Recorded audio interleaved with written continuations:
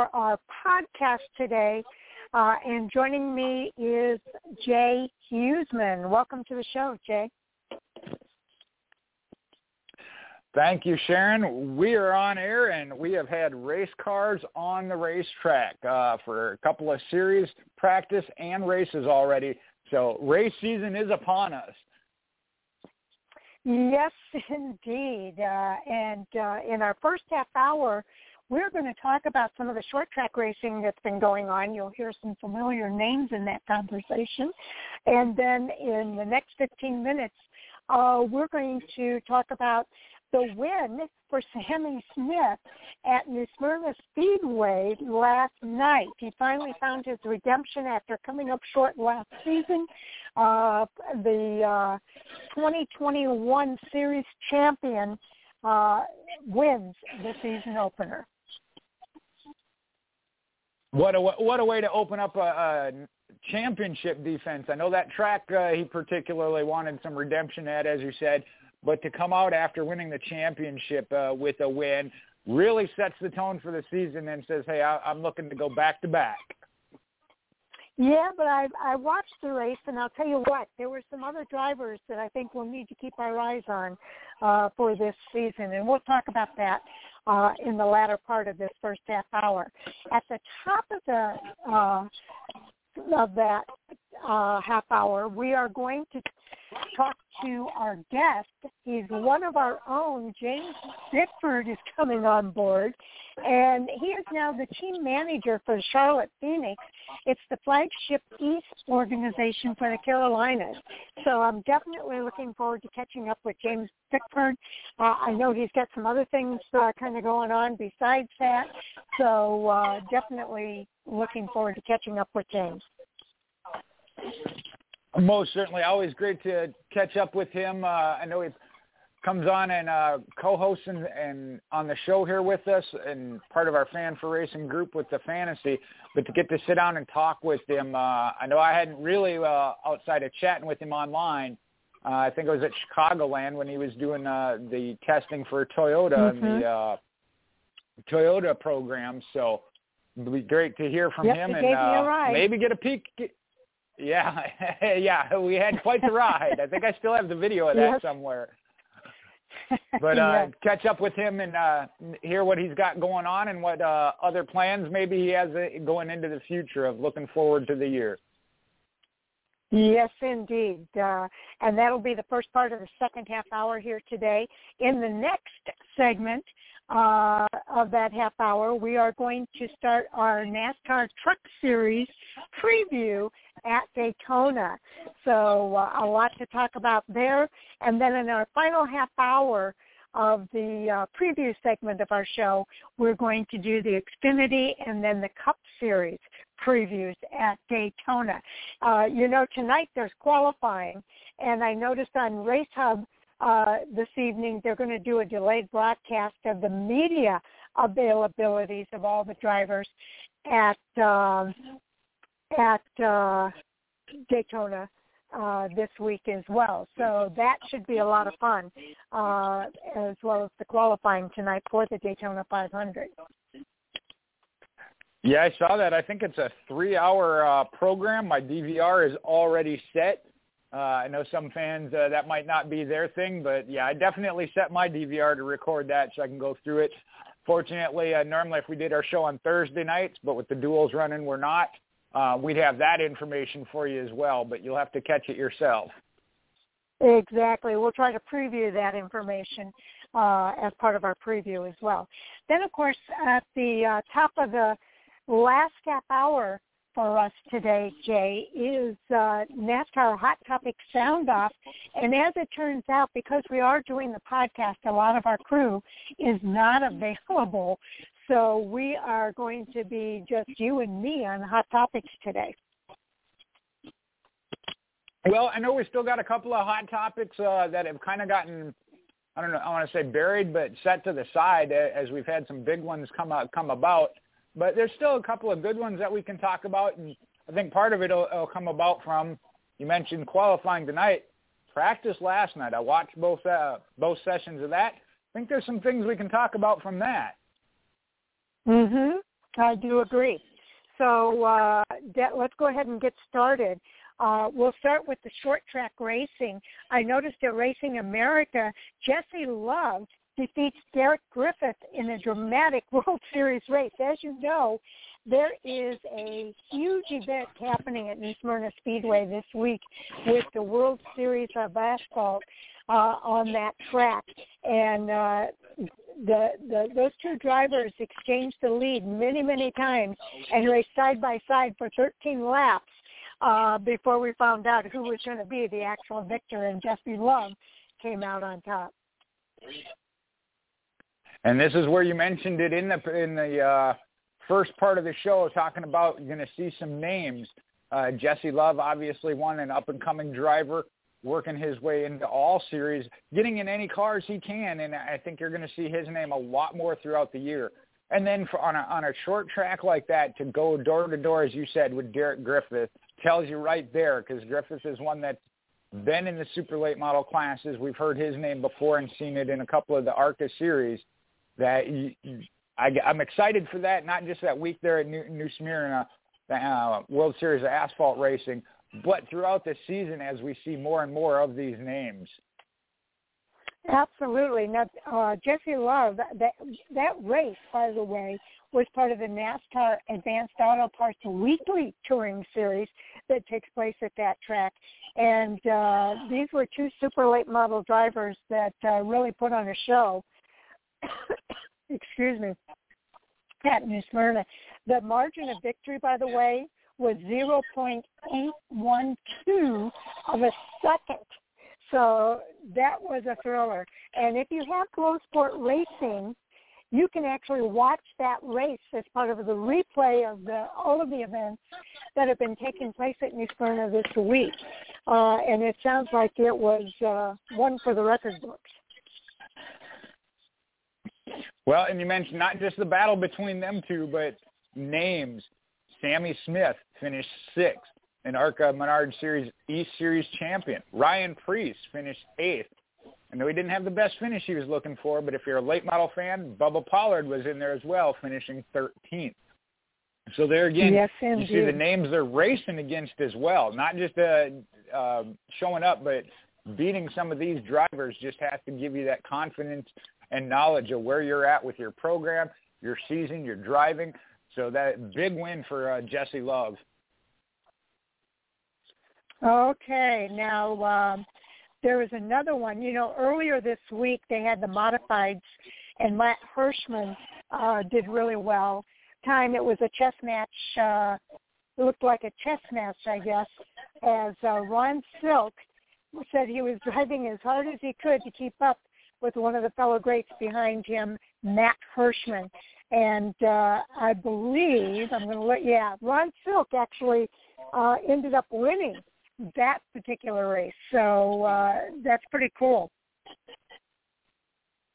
Well, and if you're familiar with modified racing at all, you know that name. I'm not a huge follower, but big enough race fan to have seen that, and I definitely know that name.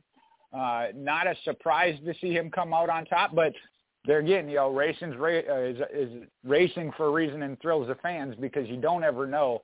As we saw, you can get side-by-side action. Sometimes it's a little bit more dominating performance, but he is one that I would expect to see his name. When it comes to the modifieds especially, you see repeatedly at the top of the list. Absolutely. Now, some familiar names there. We mentioned Matt Hirschman came in second, but you also had drivers like Joey Coulter. A lot of people remember Joey Coulter racing in the NASCAR Truck Series. He was in this race, and that's what he's doing now. Tyler Truex was also in this race, finishing 16th. Joey finished 9th. And let me see if I recognize any of the. Spencer Davis finishing 27th in this race. And any others that you recognize, Jay? No, those are the big highlights, but this is where, as a fan, if you're paying attention, you're going to start seeing these names now. You may only see them once or twice or, you know, a little further down the list, but in a year or so, you're going to be like, I remember that name. I've seen him before when they start knocking down these wins. Yeah. So, yeah, it really is amazing all of the things that are going on. Now, there really was a New Smyrna doubleheader on yesterday as well. Mason Diaz raced in that ARCA East event, and he's planning to stay busy this season, and we're going to see quite a bit of him. You might remember we mentioned a few weeks ago that he won at in Florence in the Icebreaker in the late model stock division, and he had a really solid race there. He had a top 10 finish he had a top 10 finish at Florence in that Icebreaker, and now he was at the Asphalt Stock Car Racing. He finished fourth in last year's East race, and he had a pretty good finish in the race this Tuesday as well. So he's going to be racing at Daytona in the ARCA event, I believe, as well. Yeah, I know I got that pulled up. You're right. His name is on the entry list there for the ARCA Menards Series, so we'll see how much that name grows. Looking through that list, I know we're not quite into the ARCA preview section yet, but a lot of rookies or names you're going to start seeing more and more as they make their first starts or first full-time year in the ARCA Menards Series or multiple races. So I think we got a huge program to look forward to when it comes to the ARCA Menards Series. Exactly. Now, one more that I want to mention here, and Jeff Gordon said it during practice, I think yesterday, I think I heard him saying this, that he's encouraging all of his drivers to get out and about and be seen and be visible throughout the week. And William Byron did that. He went out and won the Clyde Hart Memorial 100. It's Hendrick Motorsports' William Byron's first late model victory since 2015. And so that was pretty cool, too. He was the victor, again, in a super late model. Well, I think William might have misunderstood what Jeff Gordon said. There was the part that he said, get out and be seen. You get seen by being in victory lane. But the other half of what Gordon was referring to was doing things outside your comfort zone and different things, such as he did hosted Saturday Night Live. So I don't know if William Byron really took the full effect of that encouragement, but he definitely got out there and was seen.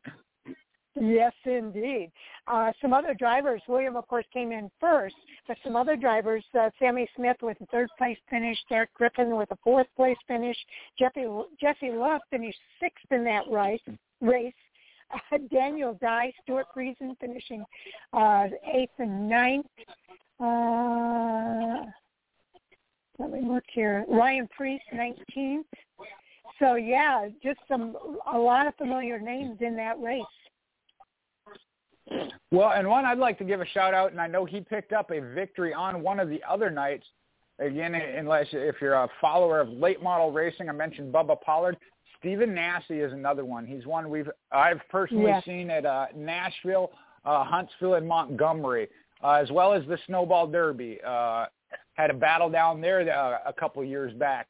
That's another name, I don't know if we'll ever see come to a top level, but certainly one of the best, at least on the Eastern Coast here, of late model racers. Yes, he is another familiar name, and I'm sorry I missed that one, but thank you, Jay, for bringing that up. That's a good one. Okay, we just talked about Sammy Smith. He's been doing a lot of racing out at New Smyrna this week, but this is the one he was looking forward to because last year, you'll remember that he was 16 last year from Johnston, Iowa, and racing in the ARCA East season opener at New Smyrna Speedway. He ended up finishing second when Max Gutierrez dove down below him and Taylor Gray, who were racing for the lead, and stole that victory from both of those drivers who had been battling all night for the lead. So Max Gutierrez actually came in third last night, and I know both of those drivers, it was kind of a repeat. It was Sammy Smith and Taylor Gray fighting for the lead, and Max Gutierrez worked his way through the field all the way up to third, and I know they were watching their rearview mirrors, Jay. And I imagine, drivers, they talk about a lot going on in the car and focused on what they're doing, but at least subconsciously, last year's race had to come into play as they battled out again two of the same three players here in the final closing laps in the finish. That has to, be there to some degree of, don't let this happen again. Exactly.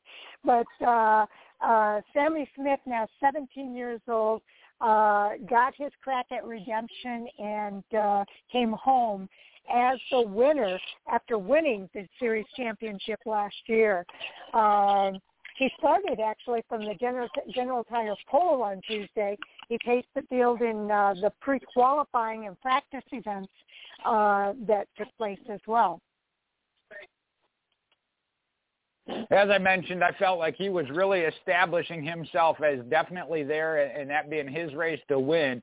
As you said, he was at the top of the list of everything they did on track to include the final victory in the race. The other thing I look at here, though, is with those top three especially, seeing repeat drivers. So you got two that we know that were involved in last year's finish right there again this year. And then mixing in the new names as we see them coming up. And Taylor Gray, we talked about the season he had, even coming back from injury last year, and the stats he put up. We knew when he got to run full-time and be 100% focused on racing now that you were going to see his name at the top a lot. Exactly. Again, he was driving the number 18 and came home first with TMC Transportation on his as his sponsor. In second place was Taylor Gray, and the 17th place of Hope was his sponsor. He was 1.638 seconds behind this year, so it wasn't quite as close as it was last year, but the battle was certainly throughout the race. Max Gutierrez in the number 30 came home in third place. He had tough builds on his car for the day. Then we're going to start hearing some new names that I was kind of impressed with. Two of the rookies, Leland Honeyman, driving the number 2 for LH Waterfront, Constructi, Stucker, and Maynard, came in fourth place. And Donald Teague in the number 74 had a good night, coming home in fourth. Another rookie, two rookies in that top 5. And this is where I get excited about these short track races, late model races, and then the ARCA Menards East and West. Yeah, right now you look at that list and you're going, who's Leland Honeymoon? Who is Donald Teague?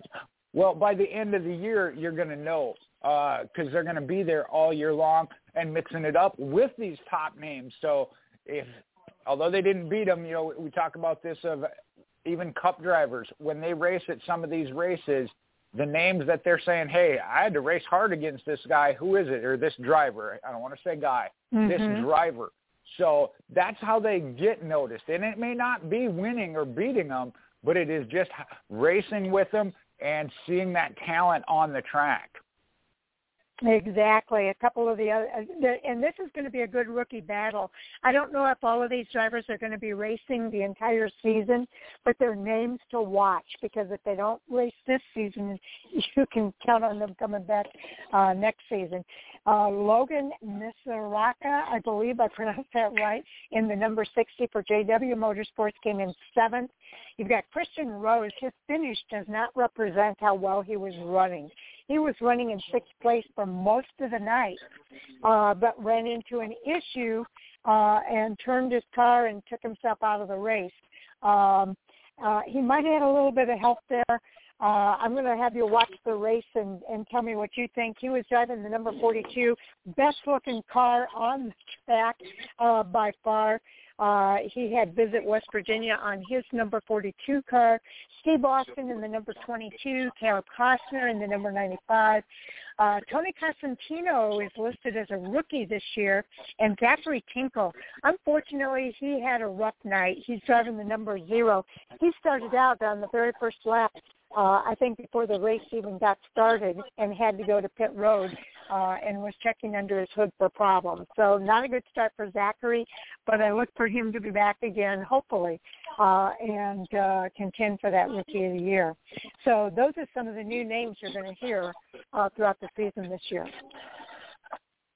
And you mentioned it. You can't just look at the finishing results and say who's a good driver and who's not, or how they ran, because a lot of times you're right, that is not indicative of how they ran throughout the entire race.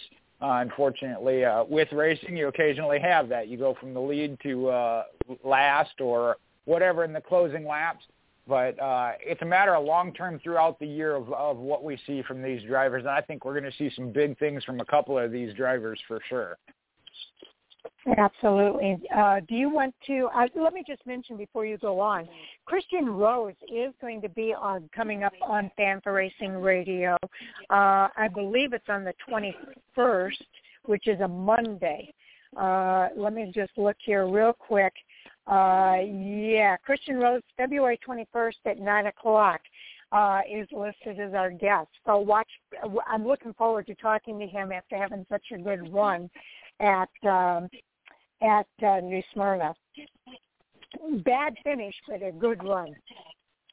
Do you want to mention some of the other drivers? Go ahead. Okay.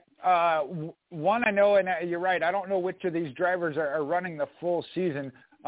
Mason Diaz, I believe, should be there through the full season there in 6th place in the number 44 Solid Rock Carriers Prince William Marina machine. And then Stephanie Moyer in the number 1 got a top 10 place finish there in 9th.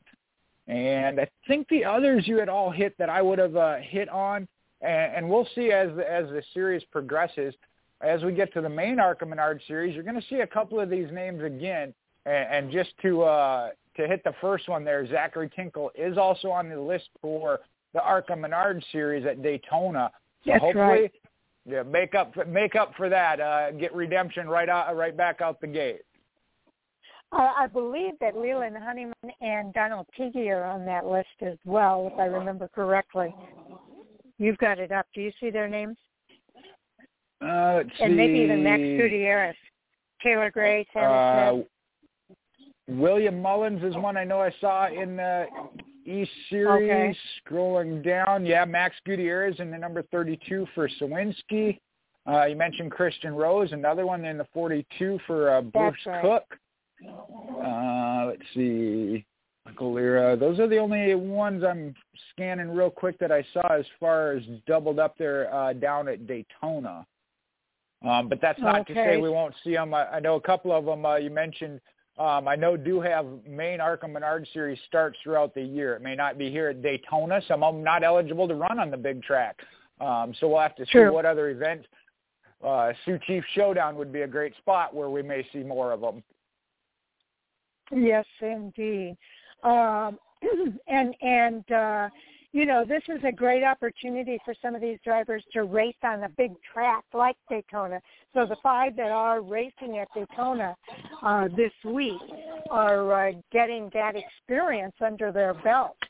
So I think that's fantastic as well. So this was just a warm-up at New Smyrna this week. Kind of like the Cup guys going from the Clash in the Coliseum there on the quarter mile to the big track in Daytona. Yeah, you got quite the range there if you're going from New Smyrna down to Daytona. Oh, and just for those of you that watched the race last night, make sure you vote for the Reese Sweet Move of the race. Was it Taylor Gray save, Christian Rhodes slide? He made an incredible, and this is what I mean, it does not do justice to look at where his finishing position was, because he did an incredible slide through traffic to gain position. And then there was also a nice move by Sammy Smith for the lead between him and Taylor Gray. So make sure, if you've watched the race, that you check that out and vote for the Reese Sweet Move of the race. I know what my favorite is. Have you voted, Jay? No, I hadn't yet. That's kind of a cool program they got going there, though. It is indeed. And I really want to encourage fans to take part in that this season. Also, at ARCA Racing, they always have great articles. They've got highlights on how Sammy Smith won that season opener at New Smyrna. They've got his Victory Lane interview. Race Center kind of gives you the play-by-play of what happened. And then there's the entry list for the Lucas Oil 200 presented by the General Tire at Daytona. And you can still get tickets for that race, by the way. So there's still another race coming up here for the ARCA Menards Series, the Lucas Oil 200 driven by General Tire on February the 19th at 1:30 p.m. Eastern Time at Daytona International Speedway. Again, that's the Lucas Oil 200 presented by General Tires. That will be televised on Fox Sports 1, and we can go and give you a little bit of a preview of that race as well. It's the first race of 20.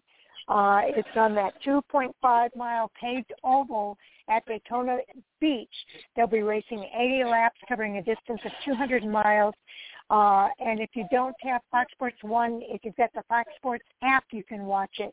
It'll also be on MRN and SiriusXM channel 391. If you're listening online, it's 981. And it's also available at arcaracing.com. So get your tickets for that race. We talked a little bit about the entry list. Any other notables on that entry list we need to talk about? Well, going first for this, I know now as the ARCA Menards, and we put focus on the short tracks, New Smyrna kicking it off as far as the ARCA Menards East, but especially for the top level, Daytona has always been the season opener. ARCA Menards Series now being a part of that, as they have for multiple years. Same thing. It's the big event of the year. All the Cup guys, all the top series down there, just the focus on Daytona. So to see them kick us off here at Daytona is always an exciting thing. Just get that feel back into racing, super speedway racing we've seen. So really looking forward to it. When we move to the ARCA or the entry list, there were several on there, that I'm really looking forward to seeing. I know we can't necessarily go through the whole list, but Will Kimmel in the number 68. I didn't get a chance to count down and see how many it was the total there. But you got Will Kimmel going to be in the number 68. Always one to watch, especially when it comes to super speedway racing. Brian DeZot in the number 57. Gus Dean in the number 55. And I say that one because that's kind of a favorite of mine. But we mentioned some of the ones doing multiple races. Mason Diaz listed in the number 44. Daniel Dye going to be in the number 43 for Gallagher Racing. Got to mention the number 35, Greg Van Alst, been a guest here. I don't know if do we have him booked yet for the year? Okay. So he'll be joining us again this year. Oh, okay.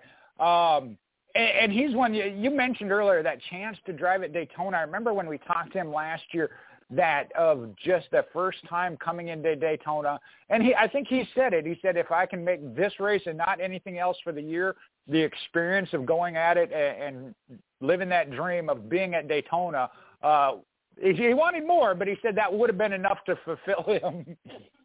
Mm-hmm. Yeah, I think that's pretty cool to see him back on the track. I'm excited to see Michael Lira back in the number 60. So that's going to be kind of fun, too, to watch him back on the track. Got Andy Jakowiak. Benny Chastain is going to be racing.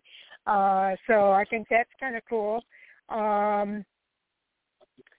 I'm trying to see any of the ones. Christian Rose, we mentioned him. I'm anxious to see what he does at Daytona. Tony Breidinger is back. Corey Himes is going to be racing. Drew Dowler is going to be on the track. Raja Caruth, Nick Sanchez is back. So definitely looking forward to all these guys racing at Daytona. Yeah, there were a couple more that I would have mentioned. Nick Sanchez, as we see him transition from the East Series up to the ARCA Menards Series, and then Raja Caruth. And I don't remember if Raja is running the full ARCA Menards Series. I know he's got some Xfinity starts as well. Yes, they both, I think, have either truck or Xfinity. So, I'm definitely looking forward to watching throughout this season for these guys to be racing. Now, our guest should be coming up here shortly. We've got joining us today is James Bickford. And, I'm going to bring up a little information here to kind of help me out. James Bickford has been part of our Fan4Racing crew for a while now. He started out as a guest. He mentioned to me that he'd love to co-host with us, so we've had a few occasions where he's come on and co-hosted for us and brought guests onto the show. But now he is a business owner. He's into music. He's a racer. He's the class of the 2015 and 16 NASCAR Next group trying to chase his dream of racing. But lately he's been the team manager for the Charlotte Phoenix iRacing group, and he's got a hashtag called From the Ashes. So if you want to follow him, he is on Twitter at Bickford_James. And he always puts a lot of really fun things up there for fans to keep an eye out for. All right. If you reached out to him, I was going to say I could see if I could shout at him via Twitter, as you mentioned. If you want to talk for a minute, I'm him? going to send him a message here real quick. If you want to continue talking here. I can do that. Talked about that, and I don't remember how long. I know he's been here with the Fan4Racing group in the 3 years plus that I've been here. I mentioned that Chicagoland, Toyota had a test ride where you could ride on a obstacle course where they had professional drivers taking you a ride around in one of the Toyotas there, and some of the things that they do. One of the great things when you go to a track, the fan zone experience, if you will, that Toyota especially got into in presenting that, and him taking us a ride. I know we specifically requested him, being that we knew he was doing it, but multiple drivers that were doing that. Really fun experience, and a thrill to have somebody like James give us that ride, talk us through some of the things, and get to talk to him. I remember him back from the ARCA Menards West Series when he was running there. Yeah, I just sent him a message on Twitter, Jay. Okay. Do you have his cell number? No, that's I actually have the Twitter too. Is normally how I get in touch with him. Okay, so hopefully he'll take a look at that, and we'll be able to see if we can get him on the show here. I'm going to keep an eye on I don't see him yet. I'm going to see if I have his cell number so I can leave him a message there. Okay. If we still want to give the full segment blocks there, do you want to start going into the truck series then, and we'll pick up in where we left off? Well, we see if we can reach him. Yeah, let's see.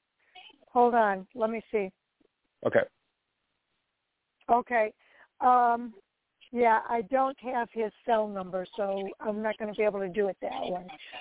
So hopefully he'll be looking at Twitter. He might be involved with some things that are going on with the media day. I don't know, but he did tell me he would be available for today. So it's not like him to tell me that he will and then he can't make it. But it does happen on occasion. Okay. Well, then, James Bickford. Yeah, let's go ahead and do that, Jay. Let's go ahead and talk about what's going to the Camping World Truck Series race, and I'll have to see if I can keep an eye on the queue here to see if he comes in. Okay, the next era Energy 250 will be at Daytona International Speedway this Friday, February the 18th, starting at 7:30 p.m. Eastern Time.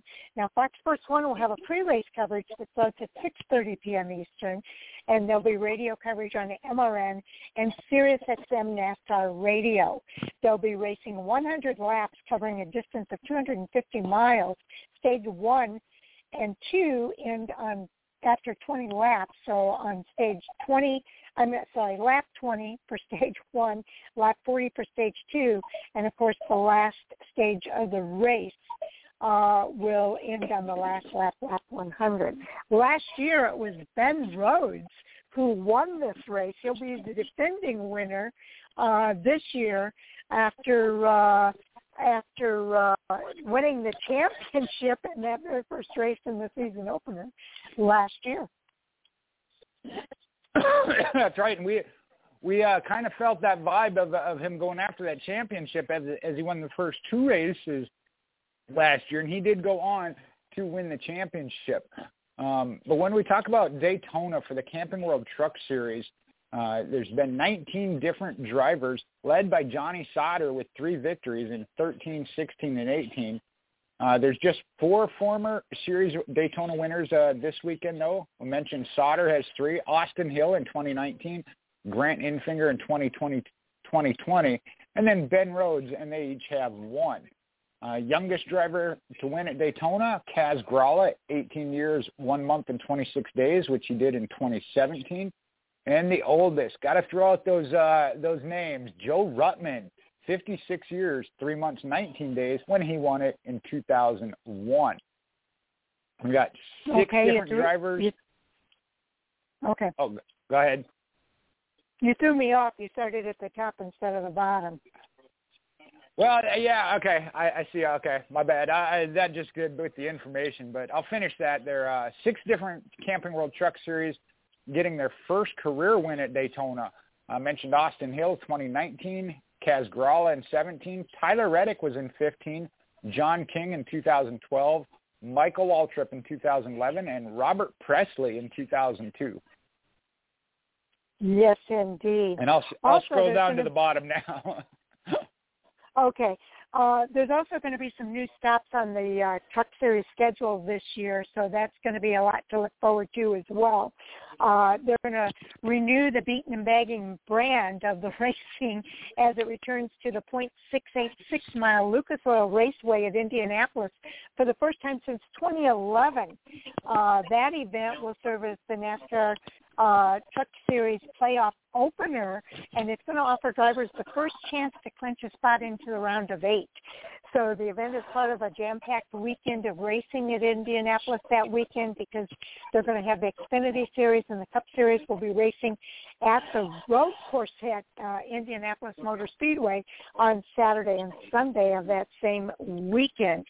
Also, the Camping World Truck Series is going to be visiting a pair of new road courses this season. They're going to return to Wine Country Sonoma Raceway for the first time since 1998, again joining the Cup Series for a doubleheader weekend on June 11th.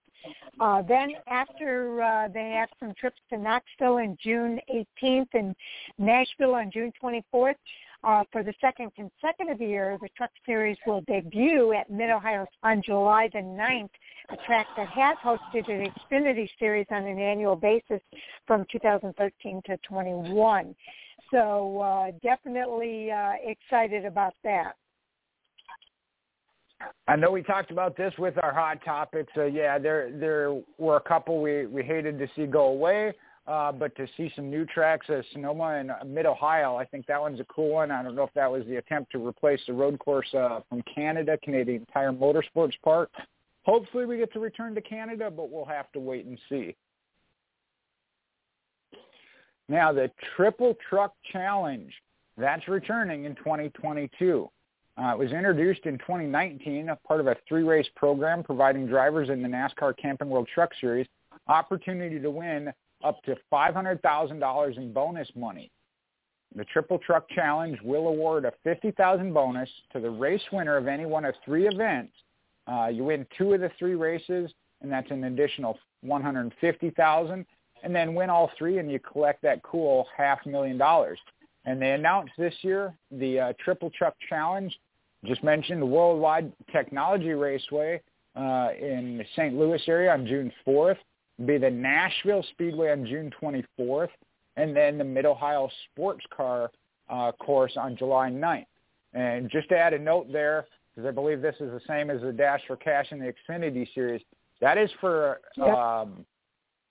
championship or Truck Series eligible drivers. You have to declare which series you're running for points in.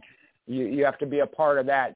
And I think back to a few years back, I know Kyle Busch wasn't eligible. He put Greg Biffle in the truck and picked up that victory. And Biffle only had the one shot at it, but he picked Ausen when he did it. So, and I throw Biffle's name out there for another reason we'll get to later on. Okay. Well, last year, Chandler Smith took home the Sunoco Rookie of the Year honors, and it's going to be another tough competition this season, excuse me, with a new group of drivers. You've got Carson Hocebaugh, Haley Deegan, Chase Purdy, Chris Wright, and Tim Beams is going to be competing for the Rookie of the Year honors this season. So they're looking to add their names to that Sunoco Rookie of the Year list. New class of rookies. Oh, that was the people who competed for it last year. Yes, okay. Now, the new list of the drivers that are competing this year are Jack Wood, Dean Thompson, Lawless Allen, Corey Heim, and Blaine Perkins. That's going to be a stout group of drivers. So I'm looking forward to that. Jack Wood made his debut last year with GMS Racing on a part-time basis. He had 12 starts, posting a top 10 finish at Gateway. This season he's back with GMS Racing. He'll be driving that number 24 Chevrolet. Dean Thompson made one start last year in the Truck Series and was just shy of a top 20 finish, placing 21st in that start. This season he's back for a full season, and he'll be behind the wheel of the number 40 for Nice Motorsports in a Chevrolet. Wallace Allen had his first stint in the Truck Series last season at the Daytona Road Course. He made 9 starts last year with a best finish of 18th at Bristol. He's joining Nice Motorsports this season, and he'll be in that number 45 Chevrolet.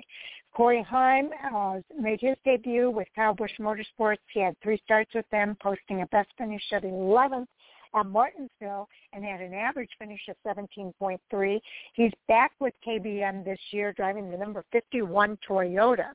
Blaine Perkins, we had him as a guest earlier this year for our season preview.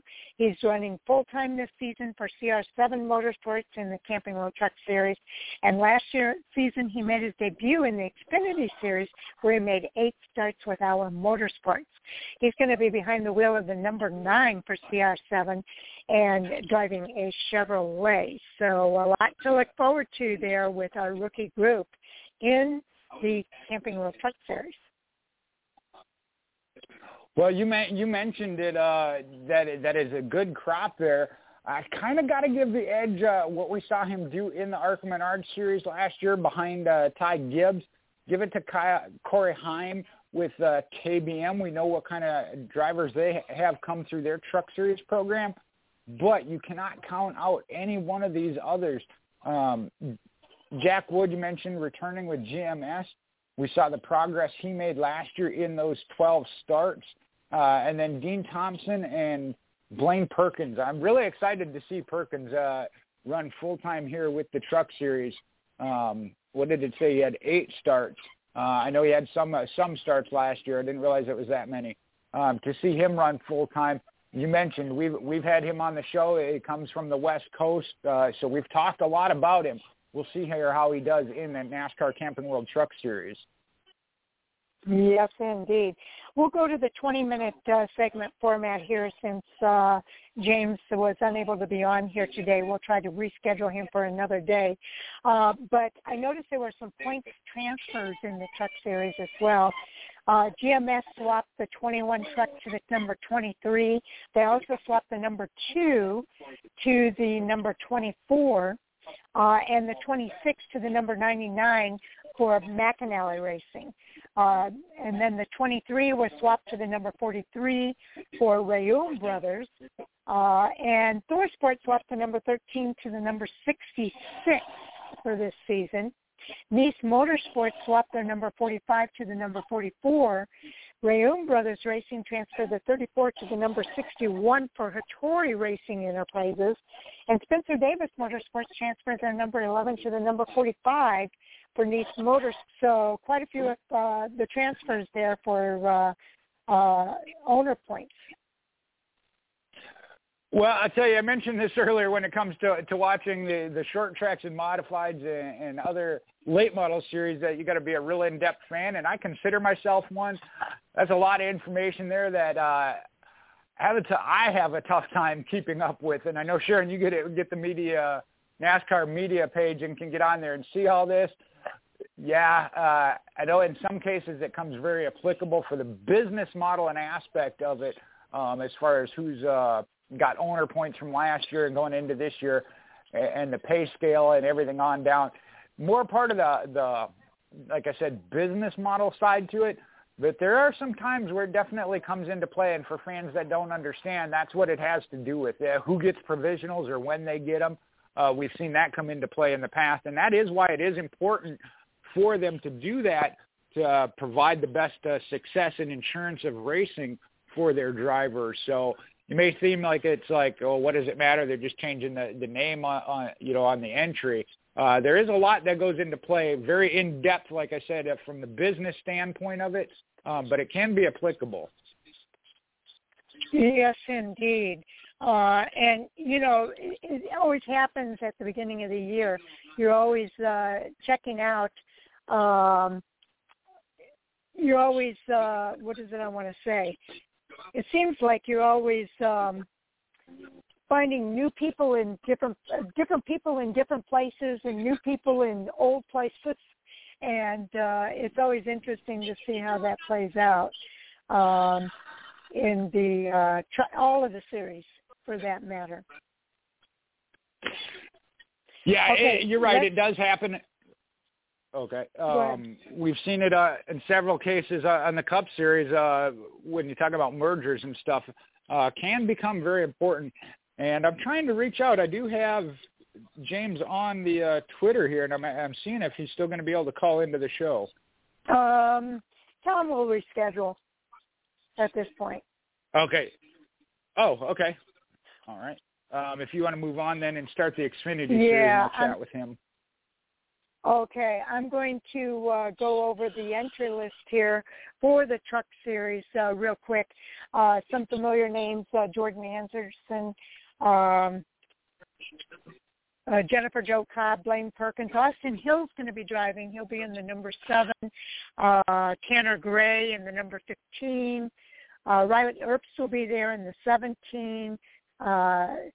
Let's see, Tanner Gray, Tyler Ankrum, Chandler Smith, Derek Krause, Danny Bone will be on board. Austin Wayne Self, a familiar name in the trucks, as is Grant Enfinger. Jack Wood, Matt Benedetto will be racing in trucks this season in the number 25. Brian Dussault, Tate Fogelman, Brett Holmes in the number 32 is back. Jason White, Zane Smith is back. Dean Thompson, Carson Hocebar, Thad Moffitt, Chris Wright, Lawless Allen, Corey Heim, Stuart Friesen, Timmy Hill, Chase Purdy. Looking forward to having Chase Purdy back in with ThorSport. With Hattori Racing this year. Ty Majeski is with ThorSport this season. Kligerman, Matt Crafton, Colby Howard, Jason Kitzmiller. Christian Eckes, Ben Rhodes, last year's champion, of course, is back. Then we've got Matt Jaskell. And Johnny Sauter, I guess, is going to be racing, but he's going to be with G2G Racing. And Clay Greenfield. A lot of people will know Clay Greenfield from Martinsville Speedway. He's going to be racing as well. Jay? Okay, Jay must still be talking with James, so we're going to go ahead and go on here to, he's calling back in. Okay.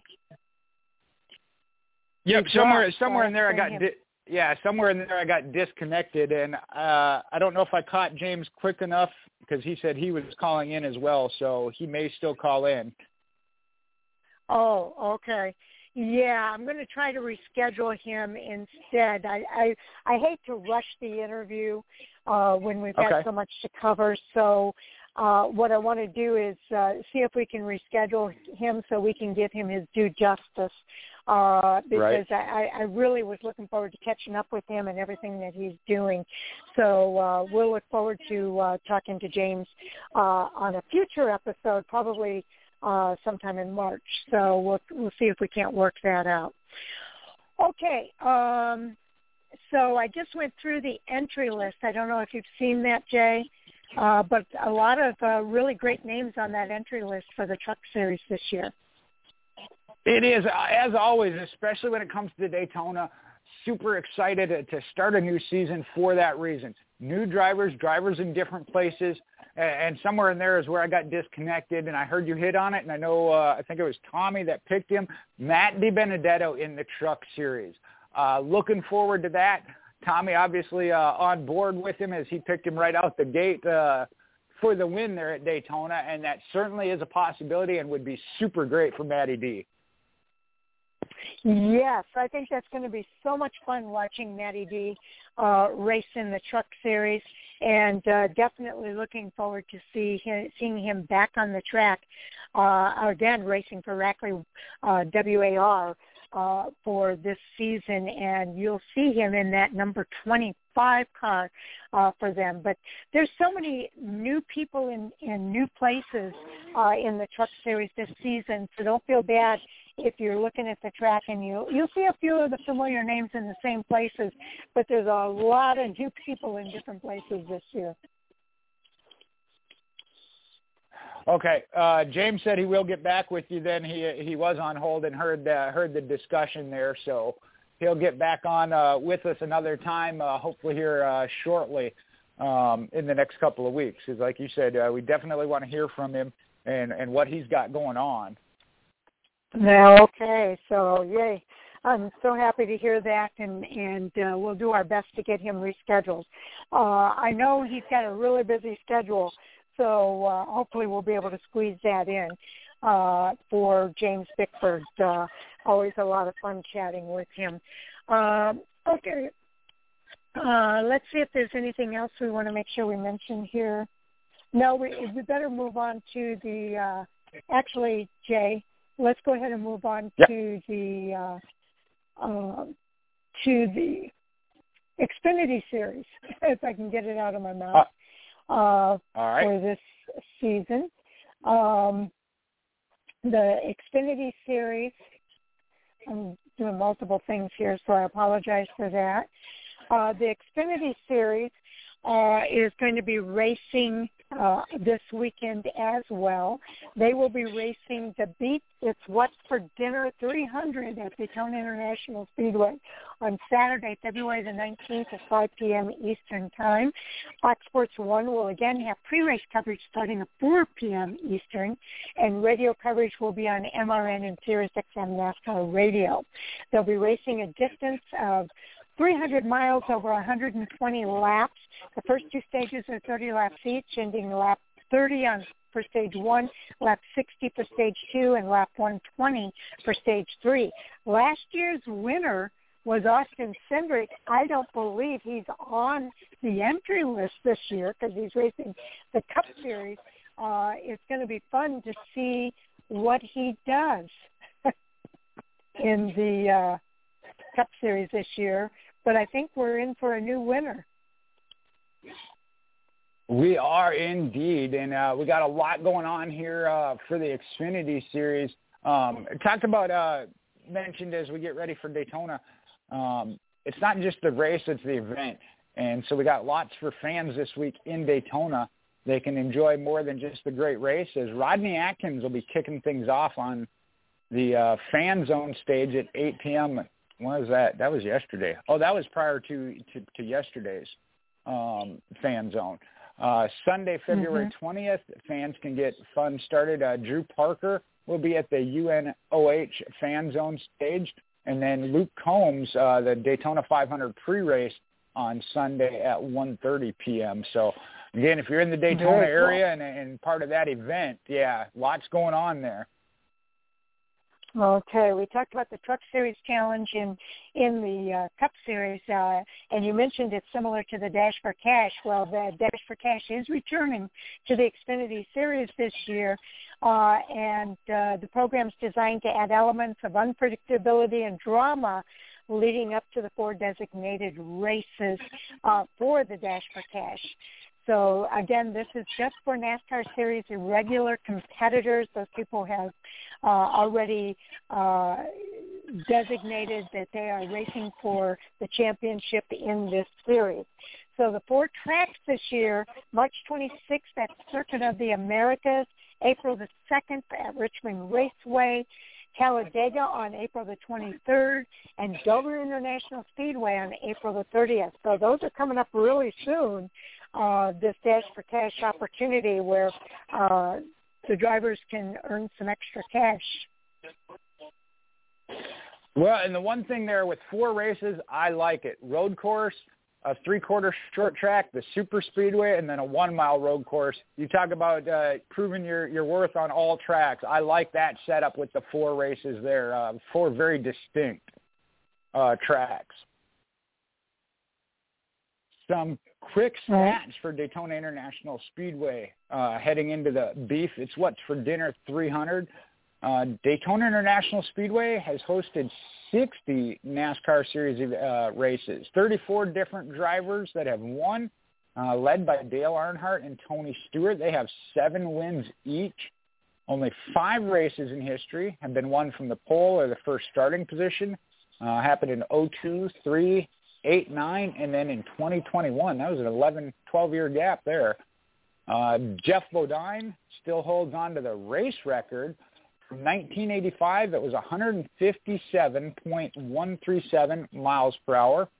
Your qualifying record, we talk about this, I can't help repeating it, but you got to be a longtime fan. Tommy Houston, the qualifying record, 1987, 194.389 miles per hour. The all-time lap leader, Dale Earnhardt Jr. at 560 laps. And single race laps record, I know him as Front Row Joe Nemechek, 105 laps led back in 1998. Okay. Back to the Sunoco Rookie of the Year class. Who's going to bring it home this year? Ty Gibbs was just phenomenal last year and understandably won the Sunoco Rookie of the Year title. There were 5 drivers competing with him. But this year, he had 4 wins on his part-time schedule to win that Rookie of the Year honor in the Xfinity Series. Now we're going to see some familiar names in the Xfinity Series with Sheldon Creed, Austin Hill, and Jesse Iwuji competing for that title this year. Sheldon Creed has a diverse history in racing. His first stint with stock cars started in 2016 after competing in the ARCA Menards Series. He's also raced in the Trans Am Series, the ARCA West Series, and ultimately the Camping World Truck Series and Xfinity Series events. In 2020, he was named the Truck Series champion, having won 5 races with GMS Racing. And this year, he's going to be behind the wheel of the number 2 Chevrolet for Richard Childress Racing. In total, prior to this season, he's made 4 starts in the Xfinity Series, posting 1 top 10 finish. Austin Hill is no stranger to NASCAR. He was part of the NASCAR Next program in 2014 and 15, and during that time he ran part-time in the Truck Series and eventually made a name for himself. In 2019, he qualified for the playoffs for the first time, posting 4 wins, 7 top 5s, and 13 top 10s. He's made the Truck Series playoffs in both the years following that 2019 season, and that same year he made his Xfinity Series debut at Indianapolis Motor Speedway, finishing inside the top 10. This season, he will be in the number 21 Chevrolet again for Richard Childress Racing. Jesse Iwuji made his National Series debut in 2018 in the Cup Series, but cut his teeth in the ARCA Menards Series West in 2015 and has since worked his way into the Xfinity Series. Before making his debut in the Xfinity Series in 2020 with MBM Motorsports, He was competing in the Truck Series with Rayum Brothers Racing, where he made that year, as well as in 2021, and 5 starts in 2019. Last year, Awuji made 1 Xfinity Series start for Mike Harmon Racing, and this year he's partnering with the National Football League Hall of Famer Emmitt Smith to form Jesse Awuji Motorsports. He'll be driving his own number 34 Chevrolet, so a lot to look forward to for that competition. Most certainly. Offhand, I'd have to say Sheldon Creed is kind of the favorite, but we've seen Austin Hill, a champion in the Truck Series as well. And Jesse Awuji, to see him go full-time, I know it's with a new team, but I think they got a great program there. So I think we're going to see a great battle there, as we mentioned, in all the classes we've seen. So now we got to talk about with the Xfinity Series, those new faces and new places. We just mentioned a couple as they're coming in.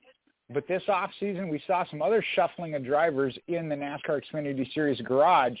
So let's see if we can pick some of those up. Colleague Racing has picked up a couple of drivers that are going to run well this season. That'll include last year's 2021 Xfinity Series champion, Daniel Hemrick, as well as Landon Castle. Now, Hemrick makes the jump to Colleague after driving for Joe Gibbs Racing last season, where he made 33 starts. He qualified for the NASCAR Xfinity Series playoffs 3 times and has come back to try for the 4th. Now, Castle's NASCAR career began in 2007, and since then he has polished his resume with an impressive accomplishment, such as being named the 2008 NASCAR Xfinity Series Sunoco Rookie of the Year, and is competing and posting 5 top 5s in all 3 of NASCAR's National Series. Another team to add some new names to their full-time roster, that's Junior Motorsports. This season you can expect to see Sam Mayer and Josh Berry competing in even bigger capacities. Mayer made his Xfinity Series debut with Junior Motorsports last season, coming back full-time this year. He tallied 1 top 5 and 6 top 10s, posted a best finish of 4th at Martinsville Speedway. In 2020, he won his first race in the NASCAR Camping World Truck Series in just his 7th start. Now, Berry is actually rejoining Junior Motorsports. It's just full-time this year after a part-time schedule last year of only 22 starts. He posted 2 wins coming at Martinsville and Las Vegas, as well as 6 top 5s and 12 top 10s. You mentioned Ty Gibbs. He was runner-up finisher for the 2021 Sunoco Rookie of the Year award. Okay. Jay mentioned that Daniel Hemrick is coming back for more. He was the 2021 Xfinity Series champion, and he's going to be competing again in that number 11 car for Colleague Racing Chevrolet this year. He hopes to carry some of that momentum into this year, especially for that first race at Daytona. Hemrick's 21 victory actually came in the championship race at Phoenix Raceway. It marked the very first win of his career, and he posted, along with that, 15 top 5s, 21 top 10s, and led a career high 663 laps. Very consistent. He's also doubling up his seat time this season, as he's also going to be competing part-time in the number 16 Colleague Racing Chevrolet in the Cup Series, where he won the Sunoco Rookie of the Year honors in 2019.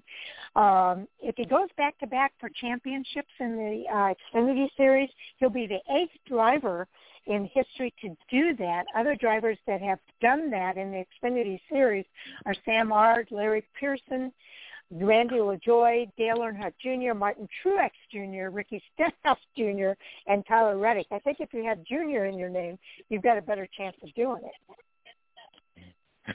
Well, that's a point to take from that for sure. My thought there was the last name you mentioned. You question a championship driver going from Joe Gibbs Racing to a new organization. Can you go back-to-back as champion? Tyler Reddick did it going from Junior Motorsports to Richard Childress Racing. So it can be done. Yep, that's sure. That's the truth. Yep. Okay. All right. Now, we're going to talk about what's for dinner. Not tonight, but beef. It's what's for dinner 300. kicking off the 2022 Xfinity Series race for Daytona. The stage is set there for Daytona International Speedway on Saturday. Last year's action-packed season opener, we saw NASCAR Xfinity Series champion Austin Cindric hold off Brett Moffitt and Harrison Burton in a 2-lap overtime to take the checkered flag. The victory was his first on the 2.5-mile Daytona track. Go back to the inaugural NASCAR Xfinity Series race at Daytona, going back to February 13th, 1982, and won by NASCAR Hall of Famer Dale Earnhardt. And we mentioned he went on to win 6 more Xfinity Series races in Daytona, 1986, 1990, 91, 92, 93, and 94. And Sharon kind of went over the stats here. The evening's race, Saturday evening's race, will be 120 laps, which will be 300 miles. Stage 1 ending on lap 30, Stage 2 at the end of lap 60, and then the final checkered flag for that third stage. They will have a practice. First practice will be on Friday at 4:35 Eastern Time, and this can be caught on FS1. And then qualifying will be 11:35 a.m. Eastern on Saturday morning on the 19th. So on-track action really starting to pick up. We got practice and qualifying back, especially for the Daytona races. Even though the 500 gets all the premier prestige, opening at Daytona for all of these series is huge. All drivers say it. They don't care if it's a foot race, a go-kart race, whatever it is. To win at Daytona is huge. It's huge. Absolutely. I'm going to go ahead and get into the Cup Series here, Jay, because if we have some time left over, and I'm hoping we do, we can get into our fantasy points after the clash. All right. We haven't been able to do that. So I'm giving you some lead time there so you can prepare for that. Okay. For the Cup Series, the Daytona 500 at Daytona International Speedway will take place Sunday, February the 20th at 2:30 p.m. Eastern Time. It will be on Fox with pre-race coverage starting at 1 p.m. Eastern, radio coverage, MRN, and Sirius XM NASCAR Radio. They'll be racing 500 miles over 200 laps, Stage 1, and Stage 1 ends on lap 65, Stage 2 on lap 130, so those are 65 laps each. And the final stage ends at lap 200. Last year's winner was Michael McDowell, and if you watched practice, he was kind of leading the charts there at practice this week already as well. And isn't it great that we have practice and qualifying back this season? I'm so excited about that. It is, and I already watched, mentioned last night, a couple of practice sessions. We'll have qualifying later on tonight, and then some more practice sessions this weekend leading into the races. One thing here for the Daytona 500, again, that's such a special event. We're going to take a little close look at some featured matchups that fans can be betting on heading into this weekend's event. We'll start with Denny Hamlin versus Joey Logano. You got two of the strongest drivers at Daytona and Talladega over the past half-decade or so as they square off in a heavyweight battle on super speedway supremacy to kick off the 22 season in Daytona. The two drivers notably were among the strongest cars in the draft during off-season next-gen testing at Daytona. Nearly wrecked each other at one point during the test, actually. Now, Hamlin is a plus 800 in the current outright betting favorite to win the 500, while Logano at plus 900 has the second shortest odds on the board. And these are per BetMGM, if you want to check it out, if you happen to be a gambling betting fan. Now, the next one to look at, this one I don't know if it has to do with Daytona, but has to do with history, and that's Chase Elliott versus Kevin Harvick. Now, they infamously tangled numerous times throughout the 2021 NASCAR Cup Series playoffs, making them an easy matchup to follow heading into the start of the 2022 season. Both drivers are among the favorites to win the 500, as Elliott is plus 1,000, is tied for the third shortest odds to win, while Kevin Harvick is plus 1,600, just behind at the seventh shortest odds. Then we got Austin Dillon and Bubba Wallace. Now, this matchup pits two drivers who have proven to be super speedway specialists in recent years. as both Dillon in 18 at Daytona and Wallace in 21 at Talladega earned recent wins in key superspeedway races that elevated their stock on the sport's largest tracks. Now, both drivers are major factors throughout last year's Speed Weeks, with Dillon and Wallace notably finishing first and second in the second dual race for the 2021 Daytona 500. In the last matchup here, Sharon mentioned it, Michael McDowell and Justin Haley. You got a battle of the underdogs as kind of the theme for this final matchup, as last year's shock Daytona 500 winner, Michael McDowell, finds himself matched with pseudo Cup rookie, because he's run a lot of races, but it's his first full-time season, so he will be a rookie. But he is a super speedway specialist, Justin Haley. Now, Haley enters Speed Weeks of 2022 as a trendy long shot as he enters his first full-time Cup season with a bevy of super speedway credentials already to his name. We got 4 NASCAR Xfinity Series super speedway wins and 1 Cup Series super speedway win, which came in 19 at the Daytona Summer Race. Now, McDowell enters the weekend again looking to defend his surprise win in the 21 edition of the Great American Race. The stats suggesting he has a good shot at doing so. He enters the race with the 8th highest average finish since February of 2019 on super speedways. So, again, a little bit of betting odds there if you want to look on some things to put your money on. Yeah, we're probably not going to have time to elaborate going forward, Jay. We're going to have to do the Reader's Digest version because we have a ton of stuff to cover here in the Cup Series. The Rookie of the Year class this season had 3 drivers to battle it out, including Harrison Burton, Austin Cedric, and Todd Gilliland. Harrison is with Wood Brothers Racing in the historic number 21 Ford. His crew chief is Brian Wilson, and this is going to be Burton's first try at the Daytona 500. Team Penske's Austin Cindric will fill the vacated number 2 Ford with crew chief Jeremy Bowens on his pit box. Cindric made his 500 debut last year when he finished in the top 15. Front Row Motorsports has Todd Gilliland. He's jumping into that number 38 Ford with crew chief Seth Barber this weekend, and it is his first appearance in the Daytona 500. All right, we'll cover the next section real quick then. We talk about first-time Cup winners at Daytona. We've seen it happen multiple times, highlighted by Michael McDowell last season. Just to give the names, Tiny Lund, Mario Andretti, Pete Hamilton, Derek Cope, Sterling Marlin, Michael Waltrip, and Trevor Bain are the others on that list. Okay. Michael McDowell is hoping to join Sterling Marlin in a very rare achievement with Front Row Motorsports. McDowell's returning to Daytona as the defending Daytona 500 winner, and he's hoping to add his name to the list of multiple winners. If he does that this weekend, he joins Sterling Marlin, who did it twice in 94 and 95. It's just the second driver in series history to score their first 2 wins at Daytona. Last year's Daytona 500 was McDowell's first Cup Series win in 358 starts and the second most in the series history by a driver before their first win, behind Michael Waltrip, who had 463 starts before he won the 2001 500. Now this season, McDowell has a new crew chief on top of his pit box. Blake Harris will crew chief for the number 34 team this year.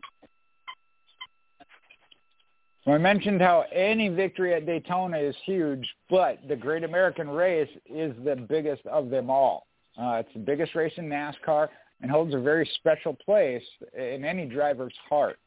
To pick up that, I can't think of the name now, the Daytona 500 trophy. It's not coming to me, sorry. But undoubtedly, this race is going to bring all the action and excitement we've known to come to love and anticipate. In total, only 40 different drivers have won a Daytona 500, and of the 40, 6 are active this weekend. Denny Hamlin has 3 victories in 2016, 19, and 20. Michael McDowell, the most recent in 2021. Austin Dillon in 18, Kurt Busch in 17, Joey Logano in 15, and Kevin Harvick in 2007. Get the names of some that hold some other victories. NASCAR Hall of Famer Richard Petty leads the series with 500 victories with 7. His father Lee won the inaugural in 1959. We mentioned Michael McDowell. Denny Hamlin leads all active drivers with the 3. And Lee Petty won the inaugural in 1959. Then mentioned Trevor Bayne in 2011. And they are the only 2 drivers to win the Daytona 500 in their first appearance, Lee Petty and Trevor Bayne. So that's a record they hold and share amongst themselves. Okay. We mentioned that qualifying will be taking place tonight on Fox Sports 1, and you'll want to watch that. That will take place at the full qualifying starts at 8 o'clock Eastern Time tonight on Fox Sports 1. Now, that will determine the top 2 drivers on the front row for the Daytona 500, but it's the duels that determines the rest of the field in the lineup. So the duels will be taking place tomorrow night, Thursday, February the 17th at 7 p.m. on Fox Sports 1. It's 2 60-lap, 100-mile qualifying races, and the qualifiers are divided up evenly between each duel depending on their qualifying position. So there are 42 teams vying for 40 spots. 36 of those spots are already taken by charter teams. 6 spots are there for the open teams, and the open teams this year are Beard's Motorsports number 62 with Noah Gragson, TMT's number 50 with Gaz Gralla, MBM Motorsports number 66 with Timmy Hill, the number 55 with driver J.J. Yaley's New York Racing Team's number 44 with driver Greg Biffle, and Team Heseberg's number 27 with driver Jacques Villeneuve. So a total of 43 drivers have won the duels, led by the Hall of Famer Dale Earnhardt with 12 victories each. 10 active drivers have won at least one event, the dual events, led by Joe Gibbs Racing driver Denny Hamlin. He did it in 2008, 14, and 17. I'm not going to go through all of those, but from 72 to 2004, the duels were scheduled for 50 laps each, and during that time frame, 8 of the duels had a driver lead 100% of the laps from flag to flag. That is led by NASCAR Hall of Famer Dale Waltrip. He was the first to accomplish the feat in 1988, and he was later joined by Dale Earnhardt, who did it in 91 and 98. So, again, the race was moved to 60 laps in 2005, and ever since then, the most a driver has led in any dual event since then is 86.7%, with 52 of the laps of the scheduled 60, and that was by Eric Almirola, who did that just last year. So a lot to look forward to with these duels tomorrow night. Well, and I'll try and recap, tie in there of how this all works. Daytona qualifying, obviously very unique. So we look at qualifying tomorrow night on FS1. First off, we're looking at 7 former Daytona 500 pole winners entered in the event. Chase Elliott from 16 and 17, Bowman in 18 and 21, Austin Dillon in 14, Martin Truex in 09, Stenhouse from 2020, William Byron from 2019, and Greg Biffle from 04. They'll once again try to lock themselves in on the front row. The importance of that, here's how it breaks down. The fastest 2 drivers in qualifying are locked into the Daytona 500. The other charter teams are as well, but they'll have to figure out their starting spot during the dual races. The pole position is the most proficient starting position in the Daytona 500 field, as it has produced more winners of 9 than any other position. So those front 2 get locked into that front row starting positions from qualifying. From there, all the other drivers got to run through the duel, and that's how they start their starting positions. See if I find this. Here we go. Again, single car time will be later on tonight, 8:05 Eastern, and it's on FS1, MRN, as well as Sirius XM Radio. This year it will have 2 rounds, with the top 10 qualifiers in round 1 moving on to the second round. Then the fastest 2 cars in round 2 will lock in as the front row starters for Sunday's Daytona 500. February 20th it'll be at 2:30 p.m. Eastern Time. Again, Fox, MRN, and SiriusXM radio coverage. Now, the rest of the starting grid decided by the duels. The single car qualifying results will set up lineups for the blue-green vacation duels races, which will be on Thursday night. Cars finishing first, third, fifth, odd-numbered positions during that will be in Duel 1. Even numbers, they'll run in Duel number 2. Then the results from those blue-green vacation duels, that sets the rest of the lineup for the Daytona 500. Finishers from Duel 1 line up on the inside row. Duel number 2 set the outside row. In this case, we do have more than 40 cars, so this will come into play. The 2 fastest open cars without a charter in single car qualifying will be locked in as well, regardless of Thursday's duel results. The final 2 spots of that 40-car field, that'll be the best finishers of each of the qualifying races. So during the duels, 1 car, that unchartered team, the highest finishing one will lock in out of both duels. Then you go back to the fastest 2 unchartered or unqualified fastest qualifiers. So I know Larry McReynolds has a big spiel he'll do. I'm sure he'll start it tonight. The Daytona 500 qualifying, that's a whole concept in and of itself. Right. I'm going to add just a little bit of information here, and then we'll get into new faces and new places, and we'll share that segment. But this week there are 7 former 500 pole winners that are entered in the event. Chase Elliott did it in 16 and 17, Alex Bowman in 18 and 21, Austin Dillon in 2014, Martin Truex in 09, Ricky Stenhouse Jr. In 2020, William Byron in 19, Greg Biffle in 2004, and they're all going to try to lock themselves into that front row again. So next we'll share this next segment, Jay, but there's new faces and new places. So we'll start with 2004 Las Vegas native Kurt Busch. He joined a new team this season.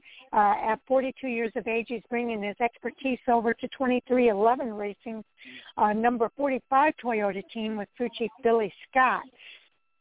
It's the 7th different organization that he's driven for.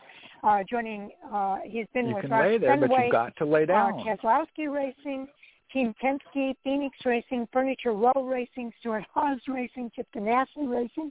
He also won the Daytona 500 in 2017, and he's looking to become the 13th different driver in the series history to win multiple Daytona 500s. You want to take the next paragraph, Jay? All right. Trackhouse Racing, their acquisition of Chip Ganassi. I'm sorry, I skipped one. You're right. All right. Brad Keselowski, now he joins Roush Fenway Racing. That's what leads to the vacancy in the number 2. He's in the process of purchasing ownership stake in the company. Starting in 22, the organization has been rebranded as the Roush Fenway Keselowski Racing, RFK Racing.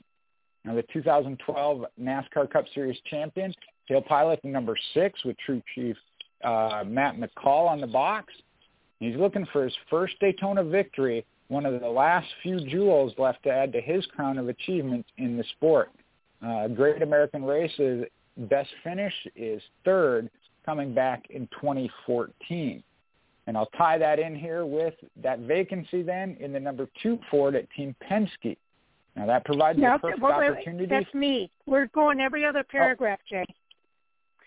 Okay. Filling that vacancy, as Jay started to mention there, in that number 2 Ford at Team Penske, is last year's champion in the Xfinity Series, Austin Cindric. He's going to take his next step into the Cup Series. He's the son of Team Penske's president, Tim Cindric, and will be driving that number 2 Ford with the guidance of Jeremy Bowens. He made his Cup Series debut last year in the Daytona 500. He started 39th and raced his way up to 15th place. So you get the next one. All right, talking about Trackhouse Racing, they had the acquisition of Chip Ganassi Racing assets at the conclusion of the 2021 season, and they expanded to a two-car team and signed Ross Chastain for the newly formed number 1. Chastain will be working with crew chief Phil Surgeon this season. The pair will make their debut this weekend as both look for their first Daytona 500 victory. And Chastain has made 3 Daytona 500 starts, posted a career best finish of 7th coming in last year's race.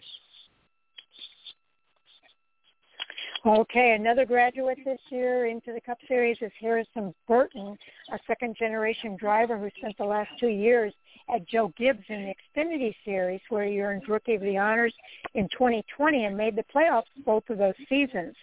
Now this 20-year-old will have a shot driving for Wood Brothers in the 21 Ford with crew chief Brian Wilson.